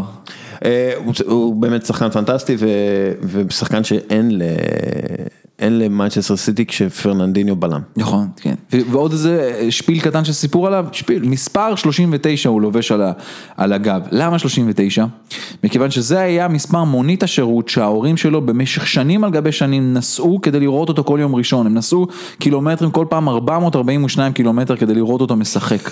וכשהוא עבר לאתלטיקו פרננס, אז ברונו גימריינש בא לאבא שלו ואמר, תגיד, אבא, איזה מספר אני אקח? אמר לו, קח 32, זה עושה טוב למשפחה שלנו. לקח. ותוסף קטן, בדרך כלל בליגה הצרפתית אין מספרים מעל 30, לא מאשרים, זה תקנון כזה. והנה עדיין, ברונו גימריינש קיבל את מספר 39, אישרו לו אותו, זה היה מספר 39, ככה מההתאחדות הצרפתית. מקסנס קקרה. טוב. יש גם משחק בין לייפציג לאתלטיקו מדריד היום. אני רוצה להקריא לכם משהו שנגלזמן אמר ברעיון לקראת המשחק. יש קבוצות שמשחקות כדורגל הגנתי בבונדסליגה, הוא כמובן אמר את זה בגרמנית, כן? או באנגלית, אני לא זוכר, אבל אמר את זה, אני התרגמתי. יש קבוצות שמשחקות כדורגל הגנתי בבונדסליגה, אבל אני לא חושב שמישהי מהן משחקת כדורגל אגרסיבי כל כך כמו אתלטיקו מדריד בבלוק הנמוך. קבוצות רבות הן פסיביות ומעוניינות לסגור חללים. הדרך שבה שחקני אתלטיקו מדריד חוזרים ללחוץ אחרי שעוברים אותם היא ייחודית, הם ממושמעים מאוד. ואז הוא אומר, האקס פקטור של אתלטיקו מדריד זה שאתלטיקו בפנים שלך, in your face, על כל המגרש. הם אוהבים להשאיר סימנים עליך כשהכדור כבר לא אצלך. הם מקצוענים קשוחים שרוצים לנצח בכל האמצעים, קשרים או טיפה פחות. אני אמרתי קשרים, הוא לא אמר קשרים. אני לא חושב שהוא יודע, הוא לא מבין את הקונספט. הם לא הוגנים, אבל תמיד קרובים מאוד לגבול הפרובוקטיבי. הם עושים את זה במודע, והם עושים את זה טוב. הם הקבוצה הכי טובה באירופה במובן הזה, אנחנו צריכים להתכונן פסיכולוגית אליהם. כך הימור, אתלטיקו מדריד אלופת אירופה. פם פם פם. בום. כן. אוקיי, הסבר. הרבה הסברים, עניינים מנטליים וכאלה, מכיוון כל מה שקרה להם בליגה השנה, אני חושב שהם באים מוכנים, ז'ואאו פליקס, הפרצוף שלו מופיע שם בליסבון, בכל מקום, על המגרש אימונים שהוא עכשיו מתאמן בו, במגרש של בנפיקה, המקום שהוא הגיע ממנו, החוסר ההצלחה הזה שהיה להם העונה, וזה חוסר הצלחה, נכון, מקום שלישי בליגה, אבל out of context למאבק האליפות לאורך כל העונה, ובבית שלהם, דווקא בבית המוקדם, זה לא הלך כזה פשוט, ועדיין אני מרגיש שלא יודע, הקבוצה הזאת מגיעה כדי להתפוצץ, גם ליסבון עבורה, זה איזשהו זיכרון קשה מאוד, אם אנחנו זוכרים את אותו גמר מול ריאל מדריד. דרך אגב, באתלטיקו מדריד השאירה זיכרונות קשים בכל אזור. נכון, בדיוק. אז זה המקום הזה, פעם ראשונה גם מזה המון שנים, מאז 97, שאתלטיקו מדריד מעל ריאל מדריד בליגת האלופות, זאת אומרת, היא מגיעה לשלב אחד יותר ממנה. לא יודע, משהו ככה מרגיש לי שזה הולך להתחבר למקום, ועם כל סיפור, למרות שסיפור כל הקורונה, באנחל קוריאה וורסליקו, שנדבקו, אז אני חושב שדייגו סימאונה ונגלסמן, גם זה פייט מדהים לראות כשני מאמנים. סתם, הרגשה. זה חתיכת קרב מוחות, ויישום בשטח, וכל מה שנגלסמן אמר, הוא באמת נכון, מנקודת מבט מקצועית, זה לא המשחק ההגנתי, אלא האגרסיביות, ואנחנו זוכרים, דיברת על פליקס, שחוזר לפורטוגל, הוא הגיע, לקח לו כל כך הרבה זמן להתרגל לקצב של האימונים, לאינטנסיביות, לדרישות של סימאונה, וזה הייחודיות של אתלטיקו מדריד. אנחנו יכולים לדבר על כושר גופני ועל טכנולוגיות שמשתמשים בהם, אין תחליף לאינטנסיביות ולמה שקורה על המגרש, ובכל תרגול הכי קטן, וה4 על 2 שאנחנו מכירים שעושים את זה בהליכה, אז אצלם זה על ספידים. וכל מה שקורה שם, זה הכל מהר וחזק, וכן, לפעמים על גבול לא הספורטיבי, אבל אובר אגרסיבי אפשר להגיד את זה, ונורא קשה לקבוצות לשחק מול אתלטיקו מדריד, אז גם אם היא קצת נסוגה לאחור, גם אם היא לוחצת אותך דווקא בשליש המרכזי ולא בשליש שלך, נורא קשה לתת את התשובה על זה, כי הם באמת בכל מקום. זה שזה משחק אחד, שוב, בדרך כלל זה נותן יתרון לקבוצה שהיא פחות טובה, פה זה נותן יתרון לקבוצה שהיא אינטנסיבית יותר, כי במשחק אחד ב-90 דקות אתה יכול לעשות את הלחץ הזה, ולא לאורך זמן יותר, לשני משחקים. עדיין אני לא כל כך בטוחה שיהיה לה קל לאתלטיקו מדריד לעבור, כי בכל זאת לייפציג ממה שראינו ממנה השנה. אף פעם אין לה קל. לא, קל זה לא. איך נגיד את זה, הם עובדים קשה כדי להביא את הגול היחיד הזה באיזשהו... אלברו מורטה זה מלך השערים של העונה עם 12 שערים. כן. אלברו מורטה שהיה אמור להיות המחליף שלו. אבל אתה יודע שלקוקה יש יותר משחקים בקריירה מאשר לארבי לייפציג בהיסטוריה שלה. כן. שזה נתון שזהו הכי באמיתי. באמיתי. כי... תראו, בסופו של דבר לייפציג חמודים מאוד, כן, אבל אתלטיקו מדריד זה כמו שנגלסמן אמר, הם מקצוענים קשוחים שיעשו הכל כדי לנצח. עכשיו, נגיד פריס סן ז'רמן אתלטיקו מדריד, זה אני נוטה לאתלטיקו מדריד, כי אני לא רואה איך פריס סן ז'רמן... שם נראה התגלגלויות הרבה שנים. כן, לא, אבל אתה רואה גם את השחקנים הקשוחים האלה שהוא דיבר עליהם, ואם אתה מדבר על סאביץ' וחימנז וסאול ניגז ותומאס פארטי, זה שחקנים... עבים אני אגיד את זה ככה, הם גם זזים לכל מקום, אבל הם גם חזקים, גם אגרסיביים, גם עושים לחץ, הם גם עושים רסט דיפנס, לא מהעולם הזה. תומאס פרטי, איכשהו מצליח לייצר לחץ אצל המוביל כדור, ועדיין איכשהו להישאר, ועדיין איכשהו לחזור לקו הגנה הראשון, אני לא מצליח להבין איך הוא עושה את זה, אבל פשוט כשמנתחים את אתלטיקו מדריד ואיך שהם עושים הגנה, זה באמת חומה שקשה לעבור, ולא משנה מי בתוך החומה הזאת.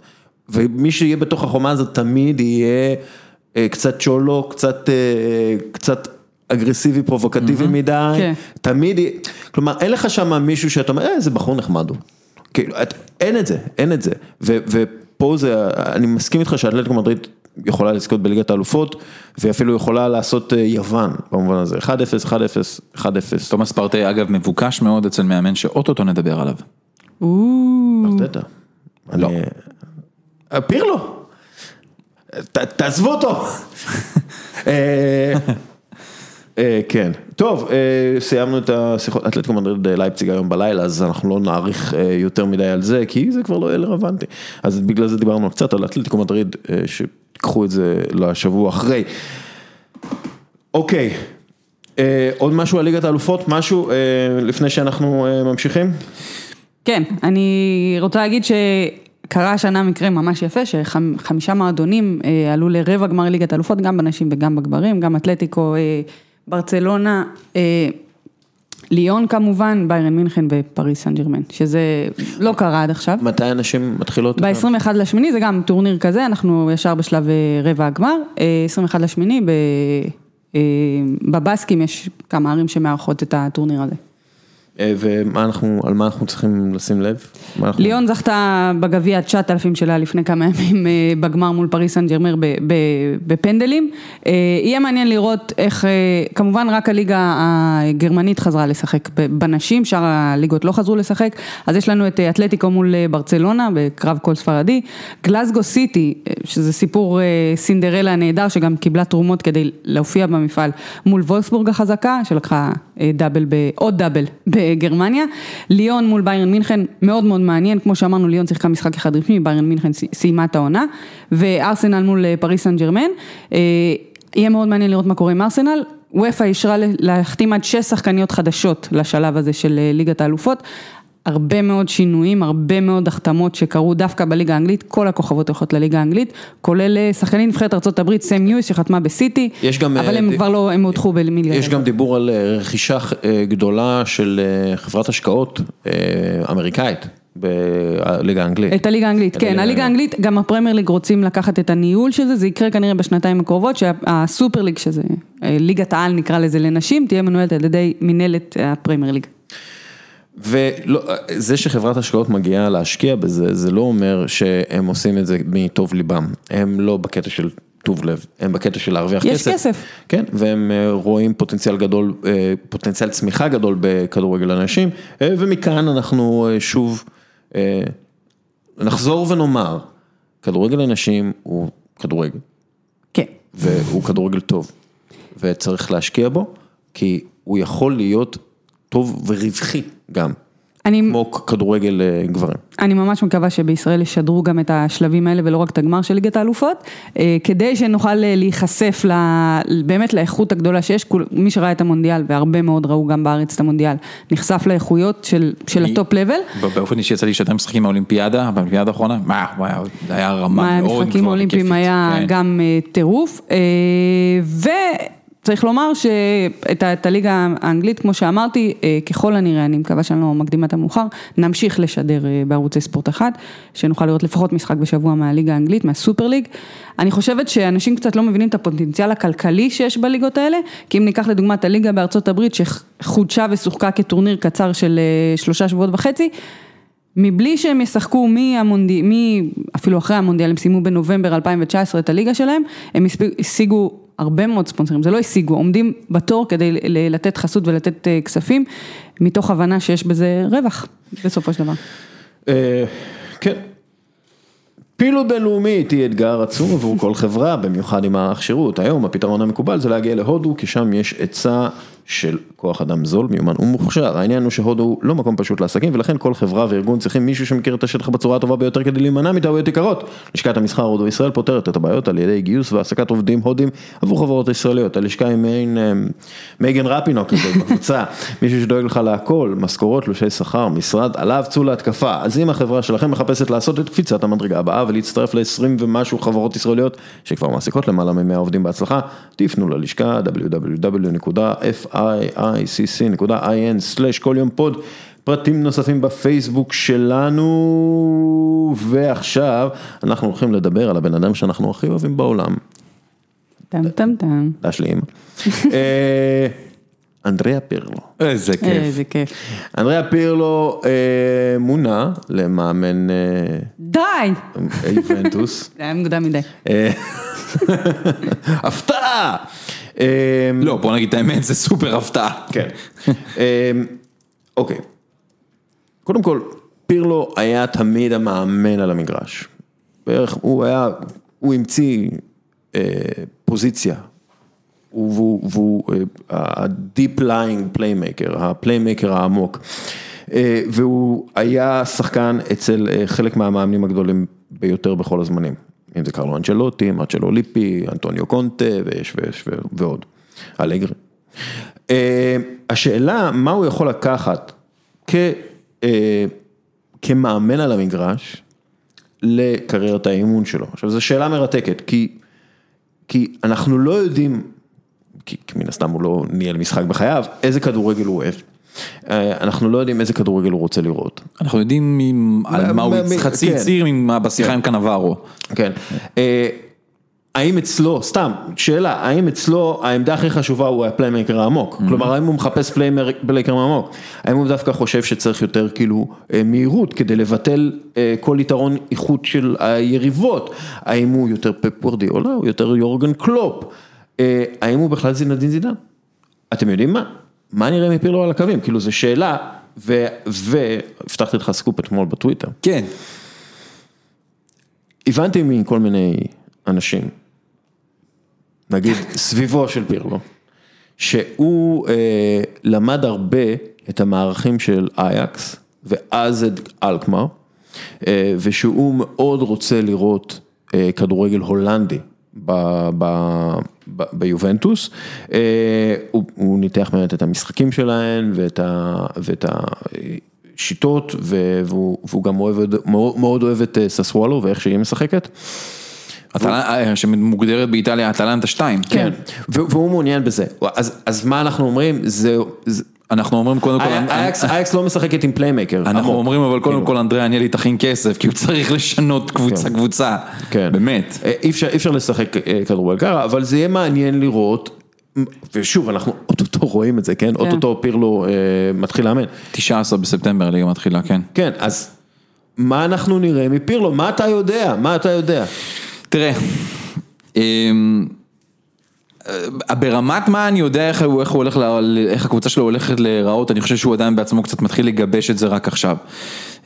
ההגעה שלו אבל היא, קודם כל זה נהדר עבורו שהוא מגיע ליובנטוס, הוא מגיע לקר מאוד מאוד יחסית נוח, אבל הקבוצה מאוד מאוד לחוצה ודורשת והכל, ויהיה עליו את כל הדברים עם אחד הכוכבים הכי גדולים בעולם, שהוא צריך להיות איתו.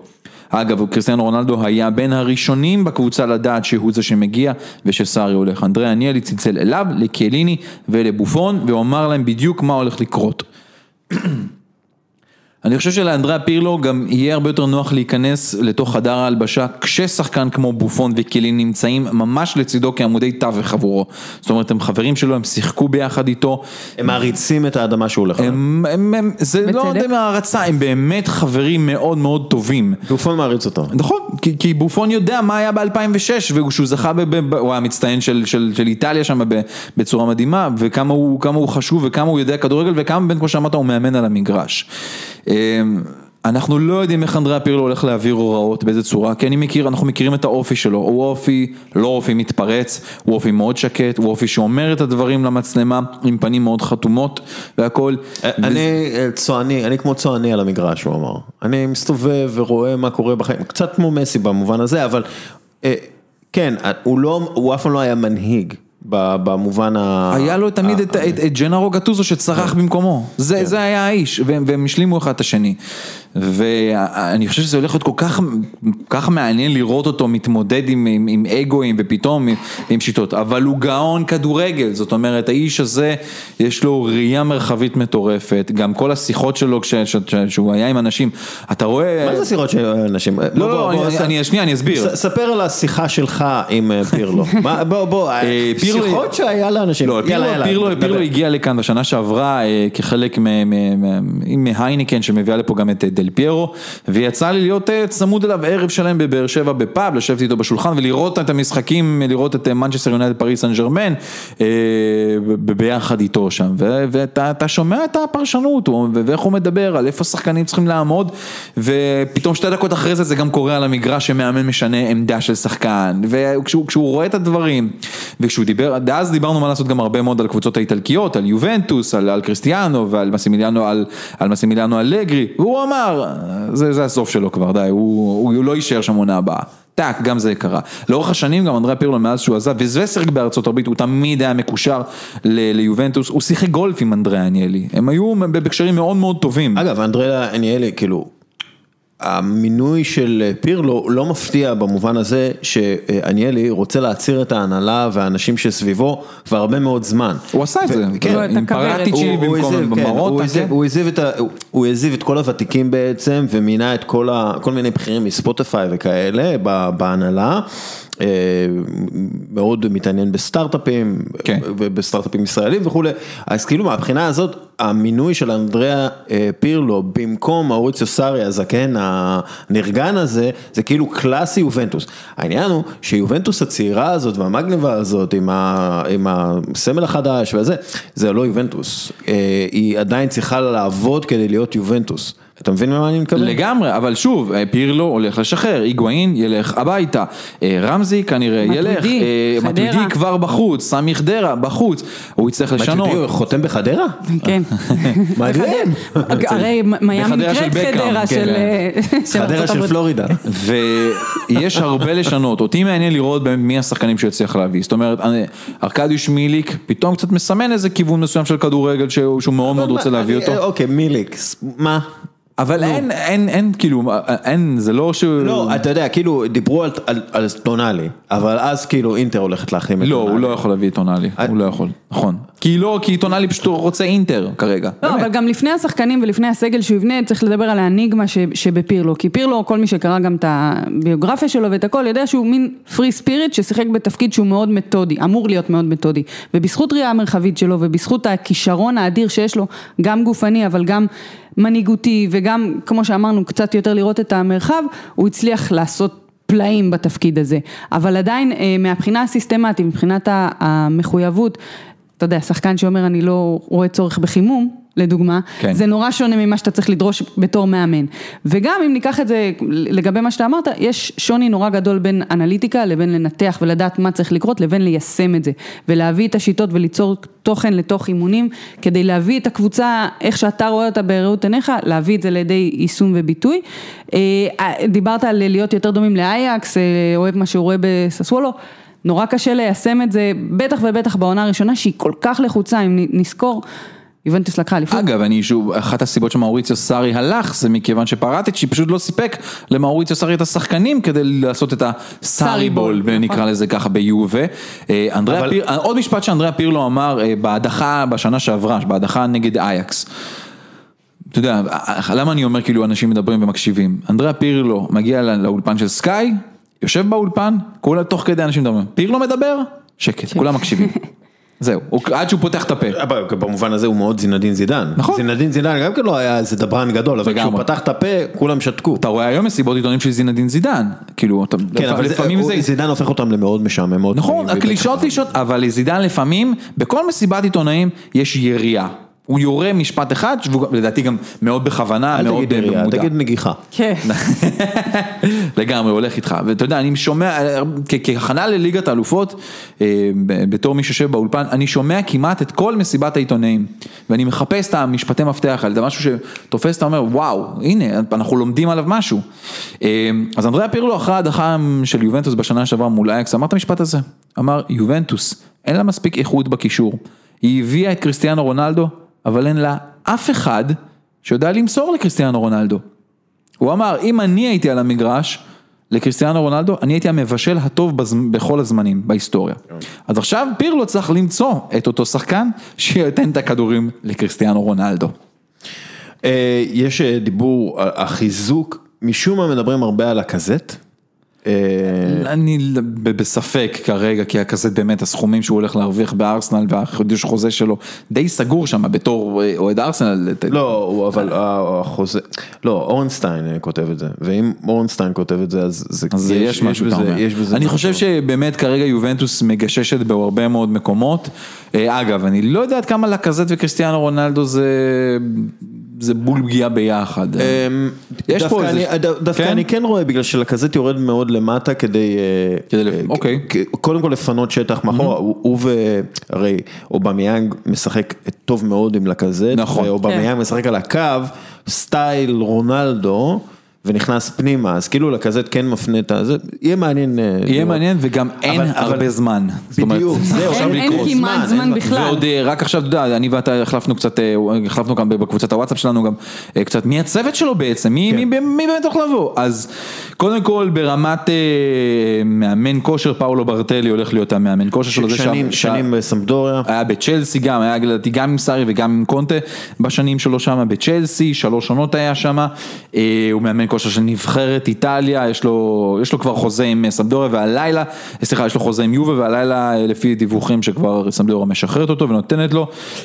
אנליסט, מדברים על אנטוניו גליארדיני, שעושה עבודה עבור ההתאחדות האיטלקית הרבה מאוד שנים, ונחשב לאוטוריטה מאוד מאוד חזקה באיטליה בנושא הזה. עוזר המאמן, זה עדיין לא יודעים מה הולך לקרות כל כך, יש דיבור על אורליו אנדריאצולי, שהגיע לשם, שלא רע, היה ברומא, ועשה איתה כמה דברים מאוד מאוד יפים, גם בליגת האלופות איתה, בעונה שעברה גם אימן בגנואה, ולא בהצלחה כזאת גדולה, אבל זה איש עם ניסיון. אף אחד לא אימן בהצלחה גדולה בגנואה. קספריני. נכון. אז יכול להיות שזה יהיה מעניין, עוד לא סגור הדבר הזה. אגב, אם אני מביא כאילו מרצ'לו ליפי כזה להיות העוזר, קצת לעשות לו זגלו ופררה בנבחרת ברזיל. אתה רגע דיברת על האופי של אניאלי, זה לא, הוא לא הביא כזה בן אדם. זה ברור, אבל אם אני לא עם האופי של אניאלי, אני גם אין לי את הכסף שלו. לאף אחד אין. אין לי גם את השיער שלו.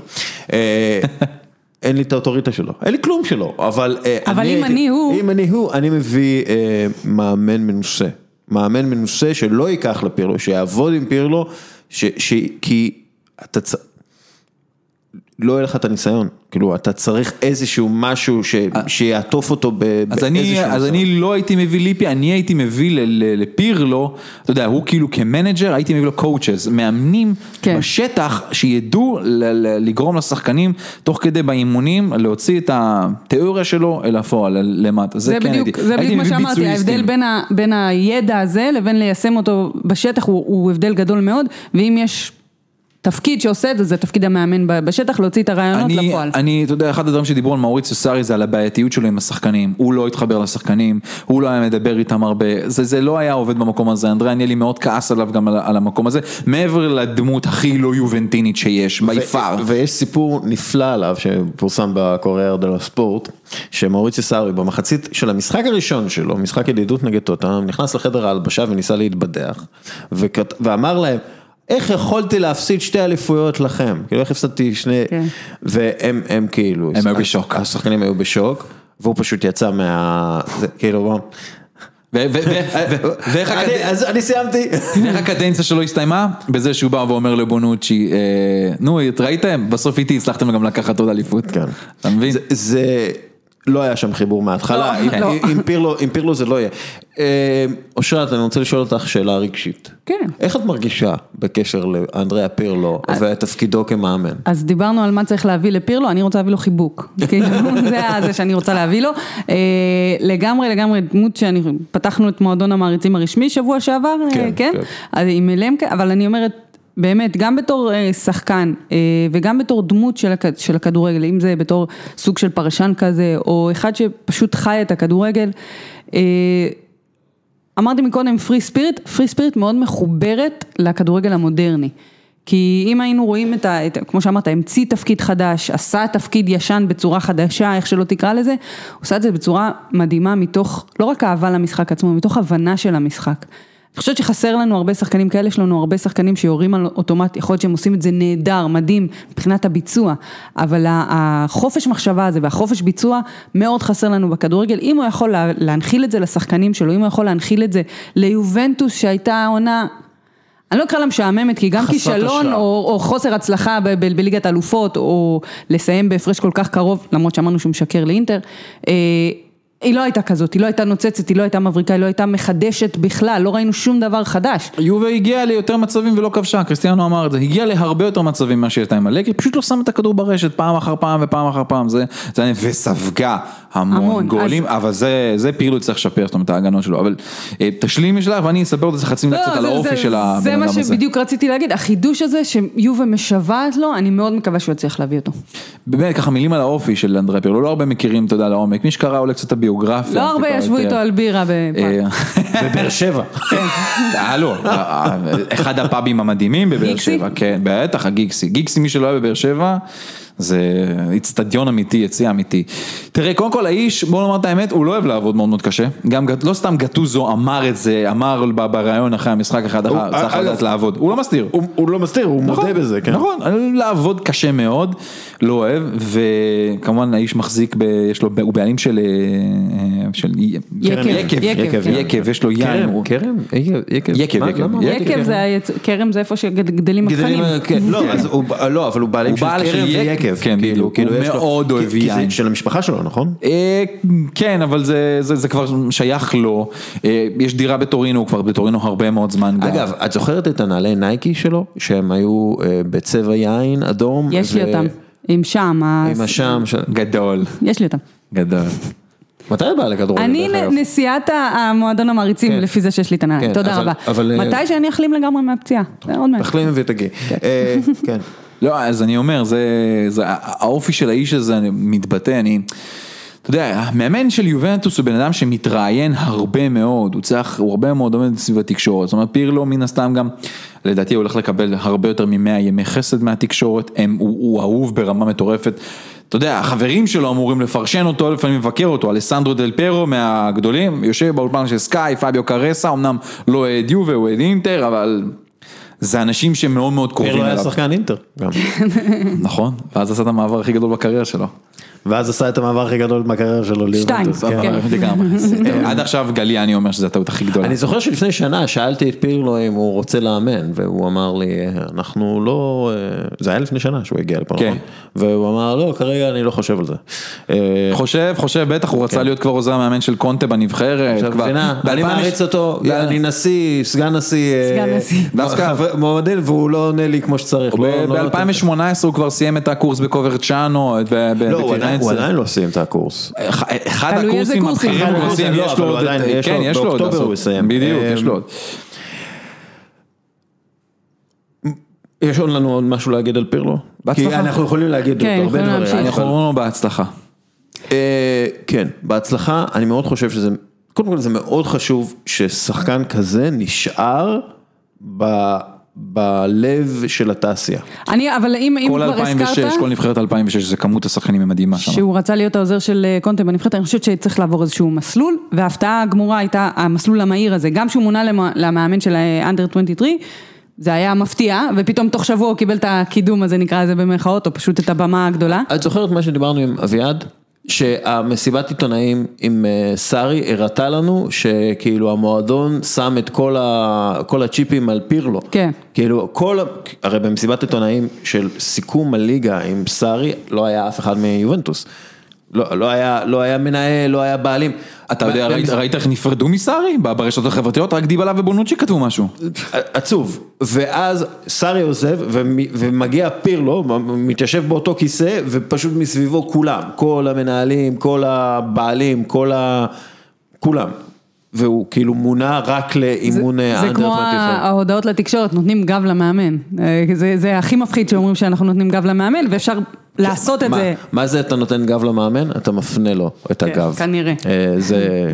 זה לא שקר, זה פשוט פרשנות אחרת. פירלו הוא באמת, הוא משהו אחר, זה הילד האהוב של איטליה, זה הילד, הגדיר את זה יפה מאוד, עורך חדשות הספורט אסף אבולאפה, שדיברתי איתו על זה וניתח, הוא אמר לי, זה הילד הגאון בסוף הכיתה. זה הילד הגאון בסוף הכיתה, לא מדבר הרבה, לא זה, כשהוא פותח את הפה, כשהוא כבר בא לעשות, אז אתה רואה את הגאונות. נקווה, אני מאוד מפחד שזה ייגמר לא טוב לאנדרי פירלו, באמת. כי יש סיכוי טוב מאוד שזה ייגמר לא טוב. זה גם אמור להיות עוד שנה קשה, היא בדרך כלל שנה ראשונה כמו שאושרת, זה קשה, זה שחקנים צריכים להתחיל להבין משהו אחר, וגם אין פה זמן, אין לך זמן פתאום לפתח נקרא לזה את הטקטיקה שלך יותר מדי, במיוחד אם הוא רוצה לשנות, וזה צריך לשנות, כן, אבל אם הוא רוצה לשנות משהו מהותי. ושוב, שיש לך קשר וחצי, שזה רודריקו בנטקור זהו. תראה, יבוא ארתור, יבוא קולוסבסקי, זה משהו. קולוסבסקי כמחליף, נכון. כמחליף אין לך קישור. כשאתה מסתכל על גם הגנה אגב. נכון, ושוב, אם אינטר מביאה את סנדרו טונאלי, אשרף חכימי, עכשיו, טונאלי, ברלה וסנסי, שאני מקווה שהוא ישחק יותר, או ברוזוביץ', אתה יודע מה, ברוזוביץ', טונאלי וברלה, זה קישור מטורף, זה קישור מדהים, באמת. יובנטוס צריכה להתאבד על אחד מאלה, על טונאלי או על זניולו, מישהו שיחזיק, שיהיה משהו בתוך הקישור. אנחנו נדבר עכשיו קצת על זניולו. העברות, כן? לא העברות, על דן פרינקין, אבל לפני, בוא נדבר שנייה על מאמנים צעירים. ריקרדו קרווליו, הבלם של פורטו, של צ'לסי וריאל מדריד תחת ז'וזה מוריניו, הוא עכשיו עוזר מאמן של אנדרה ויאלש בואש במרסיי. קרווליו, הבלם של מוריניו, הוא העוזר מאמן של הסקאוט של מוריניו. מוריניו מפתח את העץ שלו במרסיי. אני משדרת את מרסיי ביום שישי, משחק אימון נגד שטוטגרט, יהיה מעניין. תראו קודם את המשחק הזה, ואז נעבור לליגת האלופות, זה בשעה 6. מסתדר. זה טרי ביאן. מקסים, קקרה.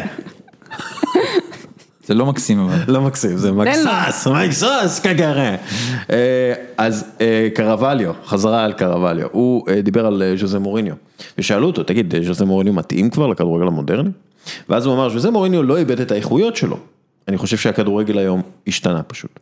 השחקנים שינו את זה, שינו את הכדורגל, ויש להם הרבה יותר כוח.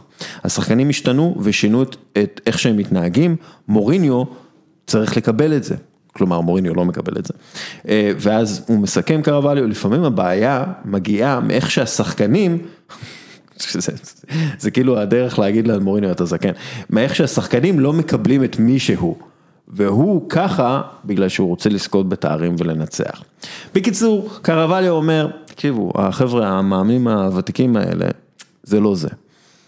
ואנחנו באמת רואים מגמה של המון מאמנים צעירים, חבר'ה שהרגע סיימו קורס אימון, ונכנסים לתפקיד, כשהם לא, הם מוכנים, אנחנו דיברנו על הנס פליק שהבישול האיטי, אבל גם ארטטה נראה כמו מאמן מוכן. אבל גם הוא התבשל לגמרי, כן. נכון, אבל הוא התבשל בתפקיד כעוזר מאמן, כאילו, השחקנים האלה מגיל 30, ב-28 אפילו, הם מתחילים לחשוב כמו מאמנים, ואז הם מכינים את עצמם, גם דייגו סימאון היה כזה באיזשהו מקום, וגם פפ גוארדיולה כמובן. מדהים עד כמה, כל השחקנים האלה שהם באמת המאמנים הגדולים, כמה קשרים אחוריים היו פה שנמצאים. הרבה, גם ארטטה דרך אגב הוא קשר. זה מה שאני אומר, כן. ג'ורדי קרויף אמר שהמאמנים הכי טובים הם קשרים, בגלל שהם רואים את כל המשחק ומקשרים בין ההגנה להתקפה. ארטטה, לפני ארטטה, ארסנל לא ניצחה את מנצ'סטר יונייטד, מנצ'סטר סיטי, ליברפול וצ'לסי באותה עונה מאז 2001-2002. אם ארטטה הם מנצחים את כולם, ואני חושב פשוט על החיבור הזה שקרווליו דיבר עליו, שמאמנים, ז'וזה מוריניו אין פחות כדורגל מאף מאמן שיש, אבל אין את החיבור הזה, יש דור חדש של שחקנים ששינו את איך שהכדורגל נצרך, איך שהכדורגל משוחק, כן? ואימון זה קודם כל חיבור, אתה חייב להתחבר לשחקנים שלך.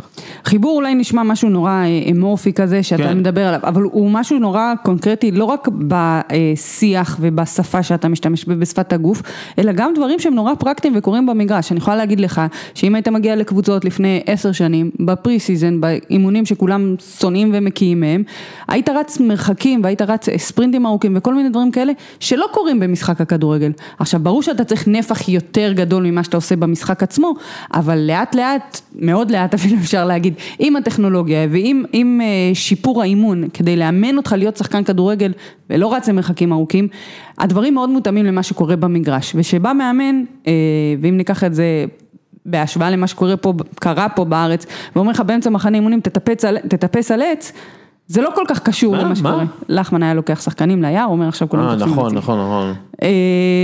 אז זה שחקנים אולי פעם היו מקשיבים ומצייתים באופן עיוור, היום זה לא קורה. אז זה לא רק מה שאתה אומר והשפה שאתה אומר, אלא גם מה שאתה מבקש מהם לעשות. שנייה.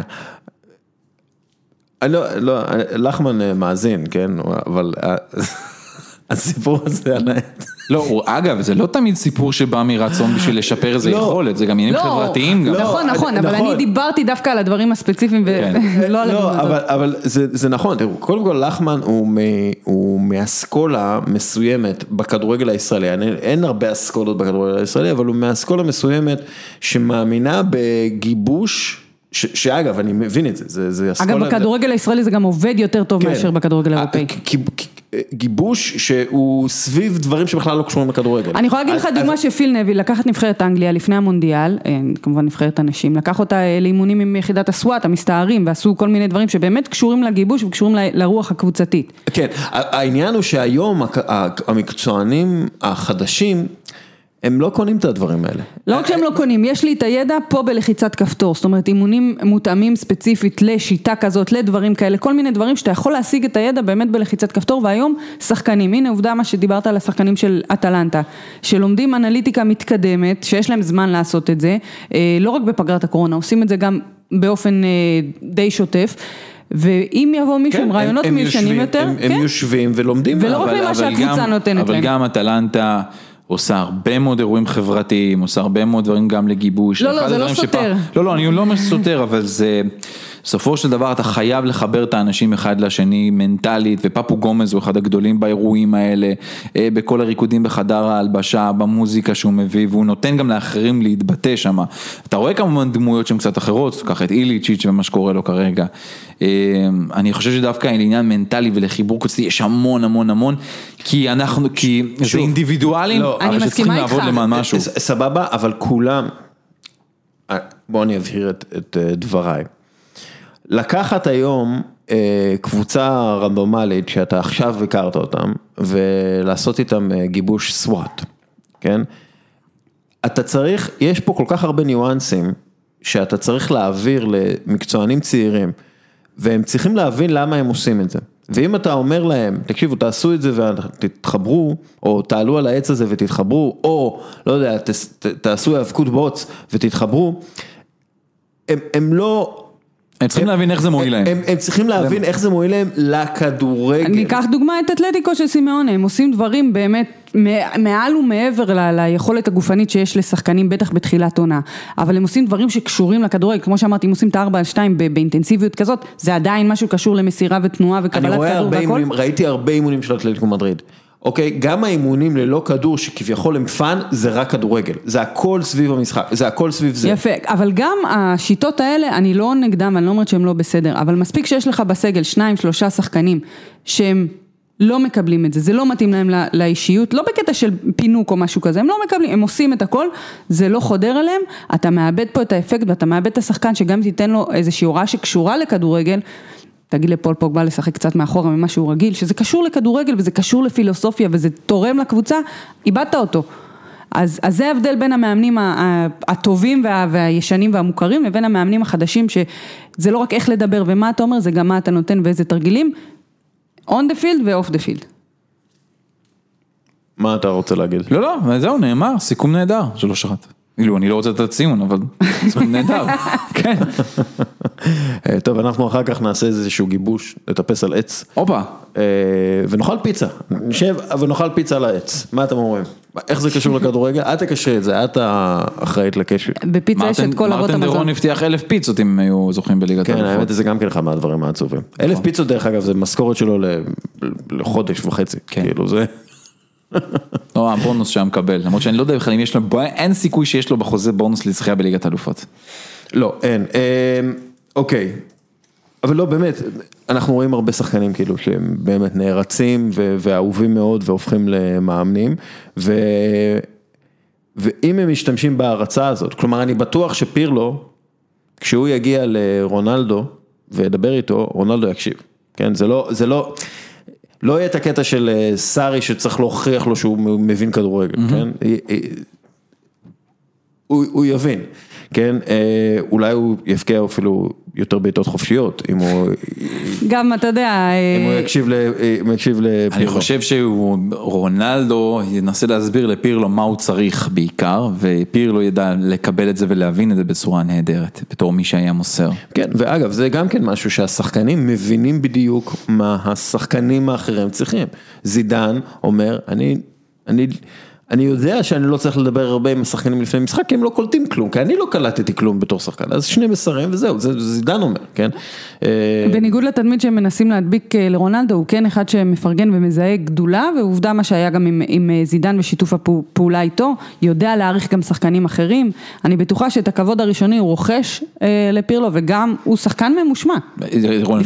רונלדו היום נמצא בחדר הלבשה, שיש לו שם מגה סטארים כל כך ענקיים, כמו בופון, כמו בונוצ'י ויקליני, הם מגה סטארים באיטליה, והוא יודע את זה, והוא לגמרי נותן גם את המקום, יש לו את כל המקום המסחרי שהוא הולך אליו, ואת הכוכבות הגדולה שלו, ואני לא רואה משהו שקריסטיאנו פגע בקבוצה ביובנטוס, אפילו פעם אחת, באמת במקום שלו. אסור לשכוח שרונלדו עבר אצל אלכס פרגוסון, אז נכון, כאילו זה לא שהוא איזה פרא אדם, פירלו ירוויח 1.8 מיליון יורו. מעט מאוד. מעט מאוד, יש רק 3 שחקנים שמרוויחים פחות ממנו. שחקנים.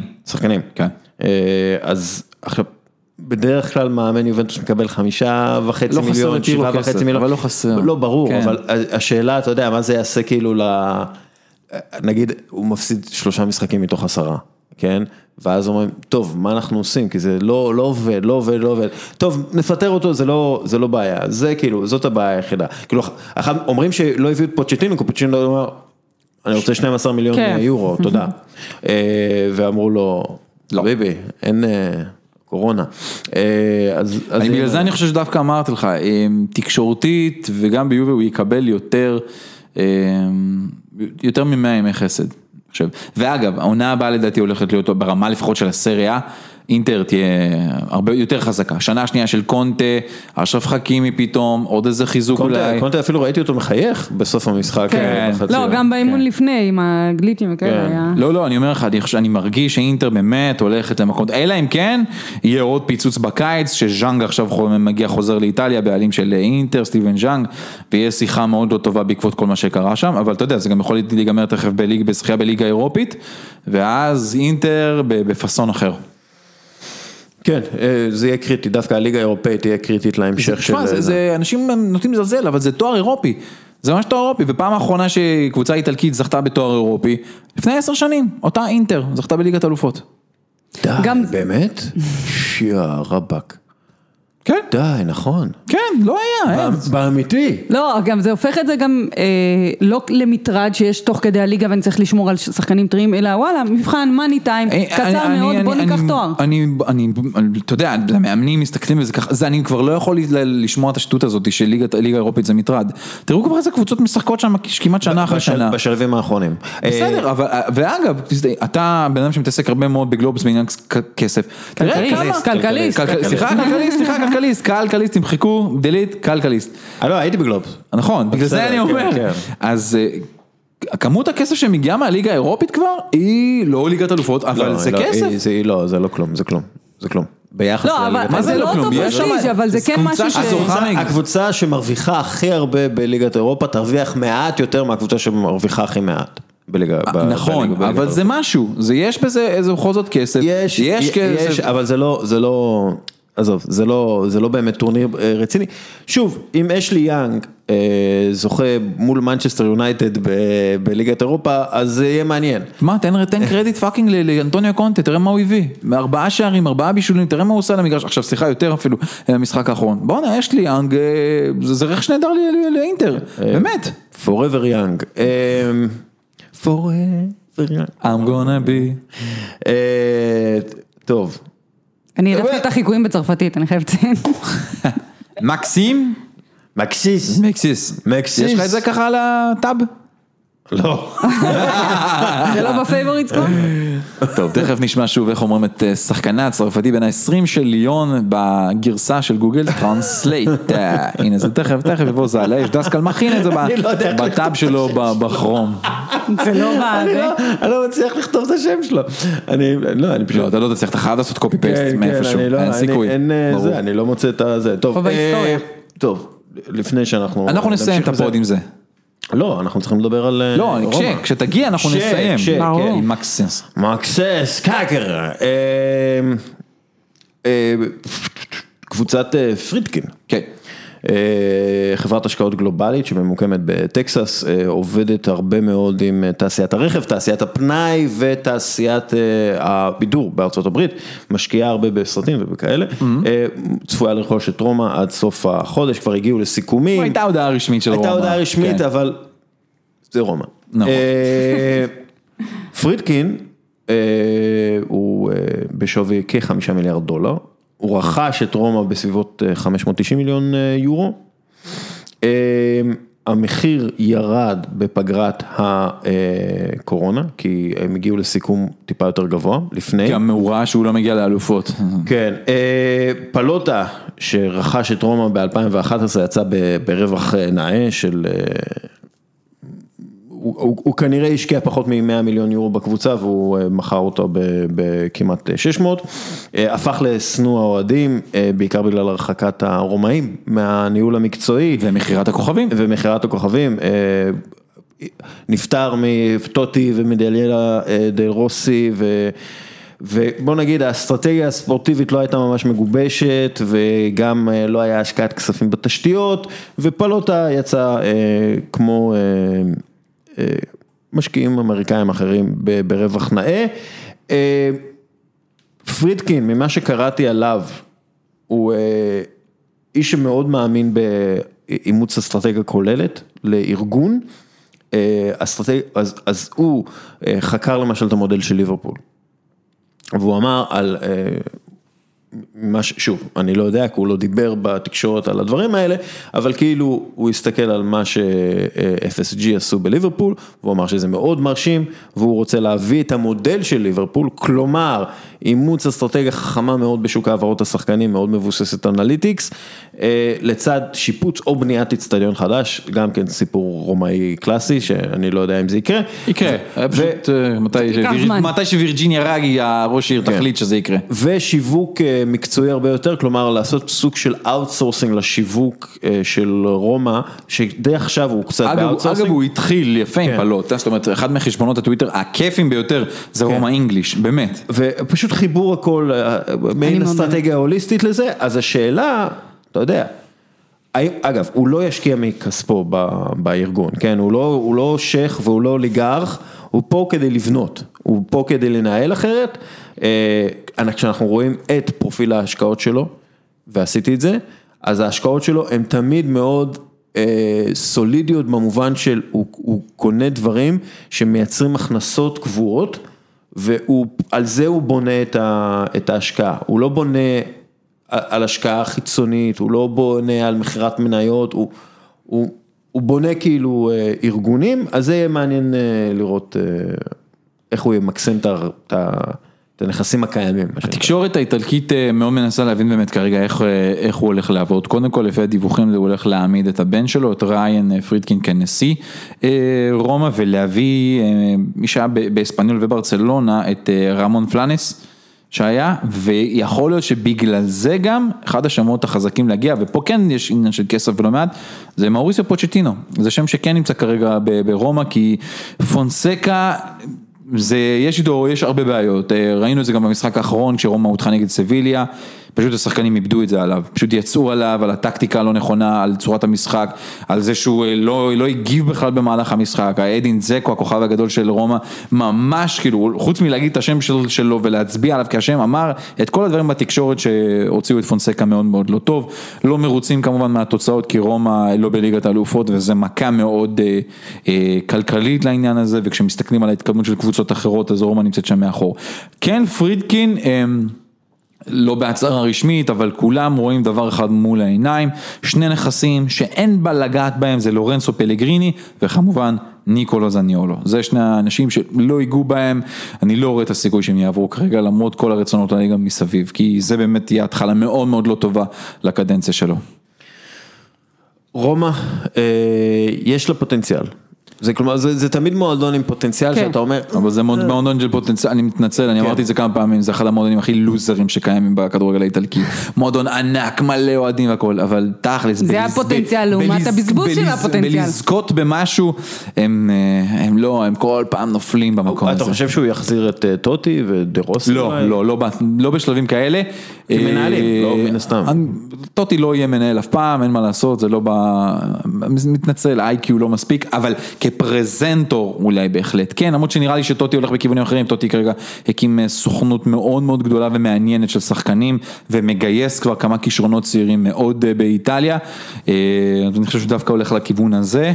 דניאל דרוסי, לדעתי לפי מה שאני קורא את התקשורת, כרגע הולך להיות עוזר מאמן כנראה בפיורנטינה לעונה הבאה, הוא בונה את עצמו מלמטה, אגב, כמי שנתפסים כגאוני כדורגל גם ברמת מאמנים, דרוסי הוא שווה לפירלו, הם מסתכלים עליו גם כפוטנציאל מאוד מאוד ענק להיות מאמן מאוד מאוד טוב בהמשך, אבל הוא הולך כנראה לבנות את עצמו קצת יותר מלמטה. קודם כל שיראה טוב עם זקן כמו פירלו, אוקיי?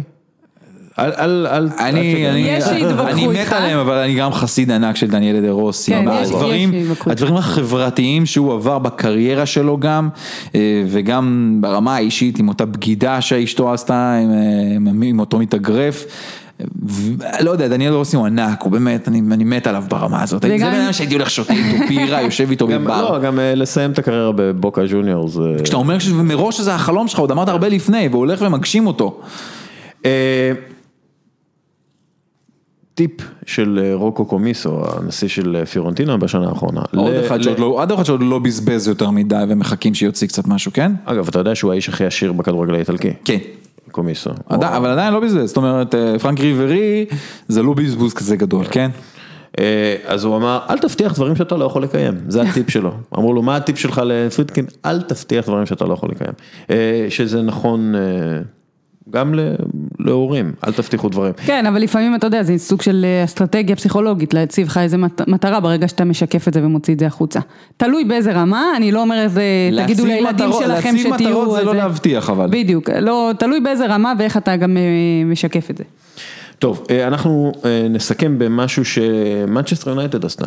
מנצ'סטר יונייטד, זה דברים שלא מגיעים לכותרות, אבל אני שם את זה, מנצ'סטר יונייטד החליטה לא לשחרר אף שחקן מהנוער ומגיל 19 ומטה, מתוך הכרה והבנה בהשפעת הקורונה על המצב הנפשי והכלכלי והפיזיולוגי של השחקנים. אף שחקן מגיל, מה זאת אומרת לא לשחרר? הם לא... בסוף כל שנה משחררים באקדמיות הכדורגל. כן, אבל יושאלו למקומות, זאת אומרת, ישחקו כדורגל, כן, אבל לא לשחרר כאילו מהמקצוע. להשאיר במאגר. הם שומרים, בוא נגיד, הם יוציאו עכשיו הרבה כסף, כאילו זה לא הרבה כסף מבחינתם, נכון, זה לא הרבה. זה הרבה כסף בשביל להשאיר אנשים בתוך המערכת של הכדורגל. גם ברמה שלא ישחקו, לא זה, אבל שם. בגלל ההבנה שהיה להם קשה פיזיולוגית ונפשית בקורונה. יפה. והם גם ייתנו להם הזדמנות להתאמן עם הקבוצה, וזה, ואת יודעת, אנחנו עכשיו השבוע סידרו את העניין הזה של המחלקות נוער, לא סידרו, עדיין. לא, ליגת הנוער נערים יוצאת לפועל, בכל מקרה. ליגת העל לנוער ונערים. יש עוד הרבה ליגות והרבה שחקנים ושחקניות שישבו בבית הרבה זמן. בקיצור, ניק קוקס, מנהל האקדמיה של מנצ'סטר יונייטד, דיבר ואמר קיבלנו את ההחלטה שזה פשוט הדבר הנכון לעשות מבחינה אנושית. זה הדבר הנכון לעשות. היה פוס משחק גדול, ארוך, ואנחנו דואגים לשחקנים האלה, אנחנו רוצים שהם יישארו בכדורגל, אנחנו יודעים שלא יצא לנו מהם שום דבר, הרי זה שחקנים שאתה משקיע בהם ולא משלמים לך. כן. ואנחנו רוצים לדאוג להם, כי הם בני אדם, ואנחנו רוצים לדאוג להם. יפה, זה לא הרבה כסף אגב למנצ'סטר יונייטד? ברור שזה לא הרבה כסף, אבל המחווה פה היא מאוד חשובה. ואני לוקח את הוולה הזה, ובועט אותו לכיוון ההתאחדות לכדורגל, והמאבק של שחקני ליגה א', והמאבק של המחלקות נוער, והמחלקות הילדים, וחברים, מה התוכנית? צריך להבין ואנשים מן הסתם, קבוצות ספורט הן הרבה יותר מקבוצות ספורט, וזה מסגרת שהיא חינוכית, חברתית, בטח בגיל הצעיר, אבל אתה יודע מה, אפילו יותר מכך בגיל המעבר, שאתה מסיים את הגיל נוער, ואתה עובר לגיל בוגרים, שזה בדיוק גיל סיום האקדמיה, ומה שהם עשו זה פשוט לעשות מפעל מהמועדון שלהם, מפעל חברתי, חינוכי, מדהים, כי הערכים שאנחנו מקבלים בספורט אנחנו לא מקבלים בשום מקום אחר, ובמעבר חד, מליגה א' שהופסקה במרץ ותחודש באוקטובר, ליגת הנשים שהופסקה בפברואר ותחודש בינואר, אגב, אתמול קיבלנו הודעה כזאת. כן? כן, יתחילו באיזה גביע ליגה וגביע, אבל הליגה תחודש בינואר. מזל טוב. אז צריך להבין שיש פה תפקיד הרבה יותר גדול, גם לקבוצות ובטח למי שמנהל את הכדורגל, שזה כיום ההתאחדות לכדורגל. שוב, זה לא עניין כספי בהכרח. זה לא עניין, זה עניין של מה אתה עושה עם החיים שלך. את כדורגלנית, מה את בלי הכדורגל? את יודעת. בדיוק כך. זה שאלה הרבה, ואת כאילו, את יודעת, את הולכת, יש לך כיוון מסוים, יש אנשים שבלי כדורגל הם לא יודעים מה לעשות. אני אדבר על עצמי בהקשר הזה, אני עושה עוד המון דברים חוץ מלשחק כדורגל. אמנם הם קשורים בכדורגל עצמו, אבל יש לי עוד הרבה כובעים, והחיים שלי אפשר להגיד מלאים בלוז בהרבה מאוד דברים, ואני יכולה להגיד לך שברגע של הפציעה, שזה אותו דבר כמו הקורונה למישהי אחרת שנמצאת במסגרת ליגה, שהפסקתי להגיע כל יום או כמה פעמים בשבוע לחדר ההלבשה, שהפסקתי לשחק, שהפסקתי שיהיה לי יום בשבוע, שיום מרכזי, שהוא יום המשחק, שצריך להתכונן אליו וצריך לחיות אותו, ושאורח החיים הזה נפסק, היה לי משבר זהות, אני עדיין חובה אותו, את הסוף שלו אפשר להגיד, אבל משבר זהות אמיתי, עמוק ושובר אפילו אפשר להגיד. וזה עוד קורה שבזמן פציעה שאין לך אפשרות אפילו לתפעל את הגוף שלך כמו שצריך. מצד שני, אני חושבת שיותר מתסכל שאתה בריא ואתה יכול לשחק כדורגל, אבל אתה לא יכול, לא נותנים לך. ואני יודעת גם על שחקניות והרבה מאוד שחקנים שהגיעו למצבים נפשיים קיצוניים בזמן הפגרה הכפויה הזאת, ועוד יותר לאחר שחזרו לשגרה כמעט מלאה. כולם הולכים לעבודה, כולם יוצאים למסעדות, הולכים לבלות, whatever, אולי לא כולם, אבל רובנו, והדבר היחיד שמאגדיר אותך ושמאגד אותך בתור משהו, זה שחקן או שחקנית בקבוצת כדורגל, וזה נלקח מאיתנו. נלקח, וגם לא יחזור כמו שאני אומרת עוד הרבה זמן. צריך לדאוג לאספקטים האלה. לגמרי. אוקיי, זה לא רק עניין של כסף, זה לא רק עניין של ניהול וירוס, זה לדאוג לאנשים. האנשים, הכדורגל לא קיים בלי אנשים, וצריך לדאוג לאנשים האלה, וצריך לדאוג לילדים האלה במחלקת נוער, וצריך לדאוג לילדים האלה שסיימו עכשיו והולכים להתגייס והם לא יודעים מה יקרה עם הכדורגל שלהם, צריך לדאוג להם, צריך לדאוג להם, זה לא רק עניין תועלתני, זה עניין של דאגה אמיתית לאנשים שבתוך הכדורגל, כי בלי אנשים אין כדורגל. נכון. אוקיי. זהו. צריך להביא את הילד מהגן. מהגן? ג'יז. אוקיי, אז לפני הכל. Maxence Calcaret. יפה. תודה רבה לך, אושרת עיני. תודה רבה לך, דסקה. מהפודקאסט אחת על אחת. כן, כן. בקרוב עוד פרק. עוד פרק. תודה רבה לך, אסף אקרמן. תודה רבה לך. מהפייג' סריה אקרמן. נכון, זה מעוד כמה דברים. עוד כמה דברים. ומהרצליה. אבל אני מקדם עכשיו את הפייג'. אתה תמיד מקדם את הפייג', כן. זה נהדר. אני אוהב את השארים שאתה פתאום עושה וזה. תודה רבה אותו מאזין. מקסון קלקרה. אתה יודע מה, אנחנו עוד נשמיע את הפרק הזה בעתיד, כשהוא יהיה כוכב על. שהוא יהיה לוקה מודריץ', לוק מודרי. יש קיו בשם שלו, אני מת על האות קיו, כמו דומיניק, למשל, טוב לדעת, אני מת על זה.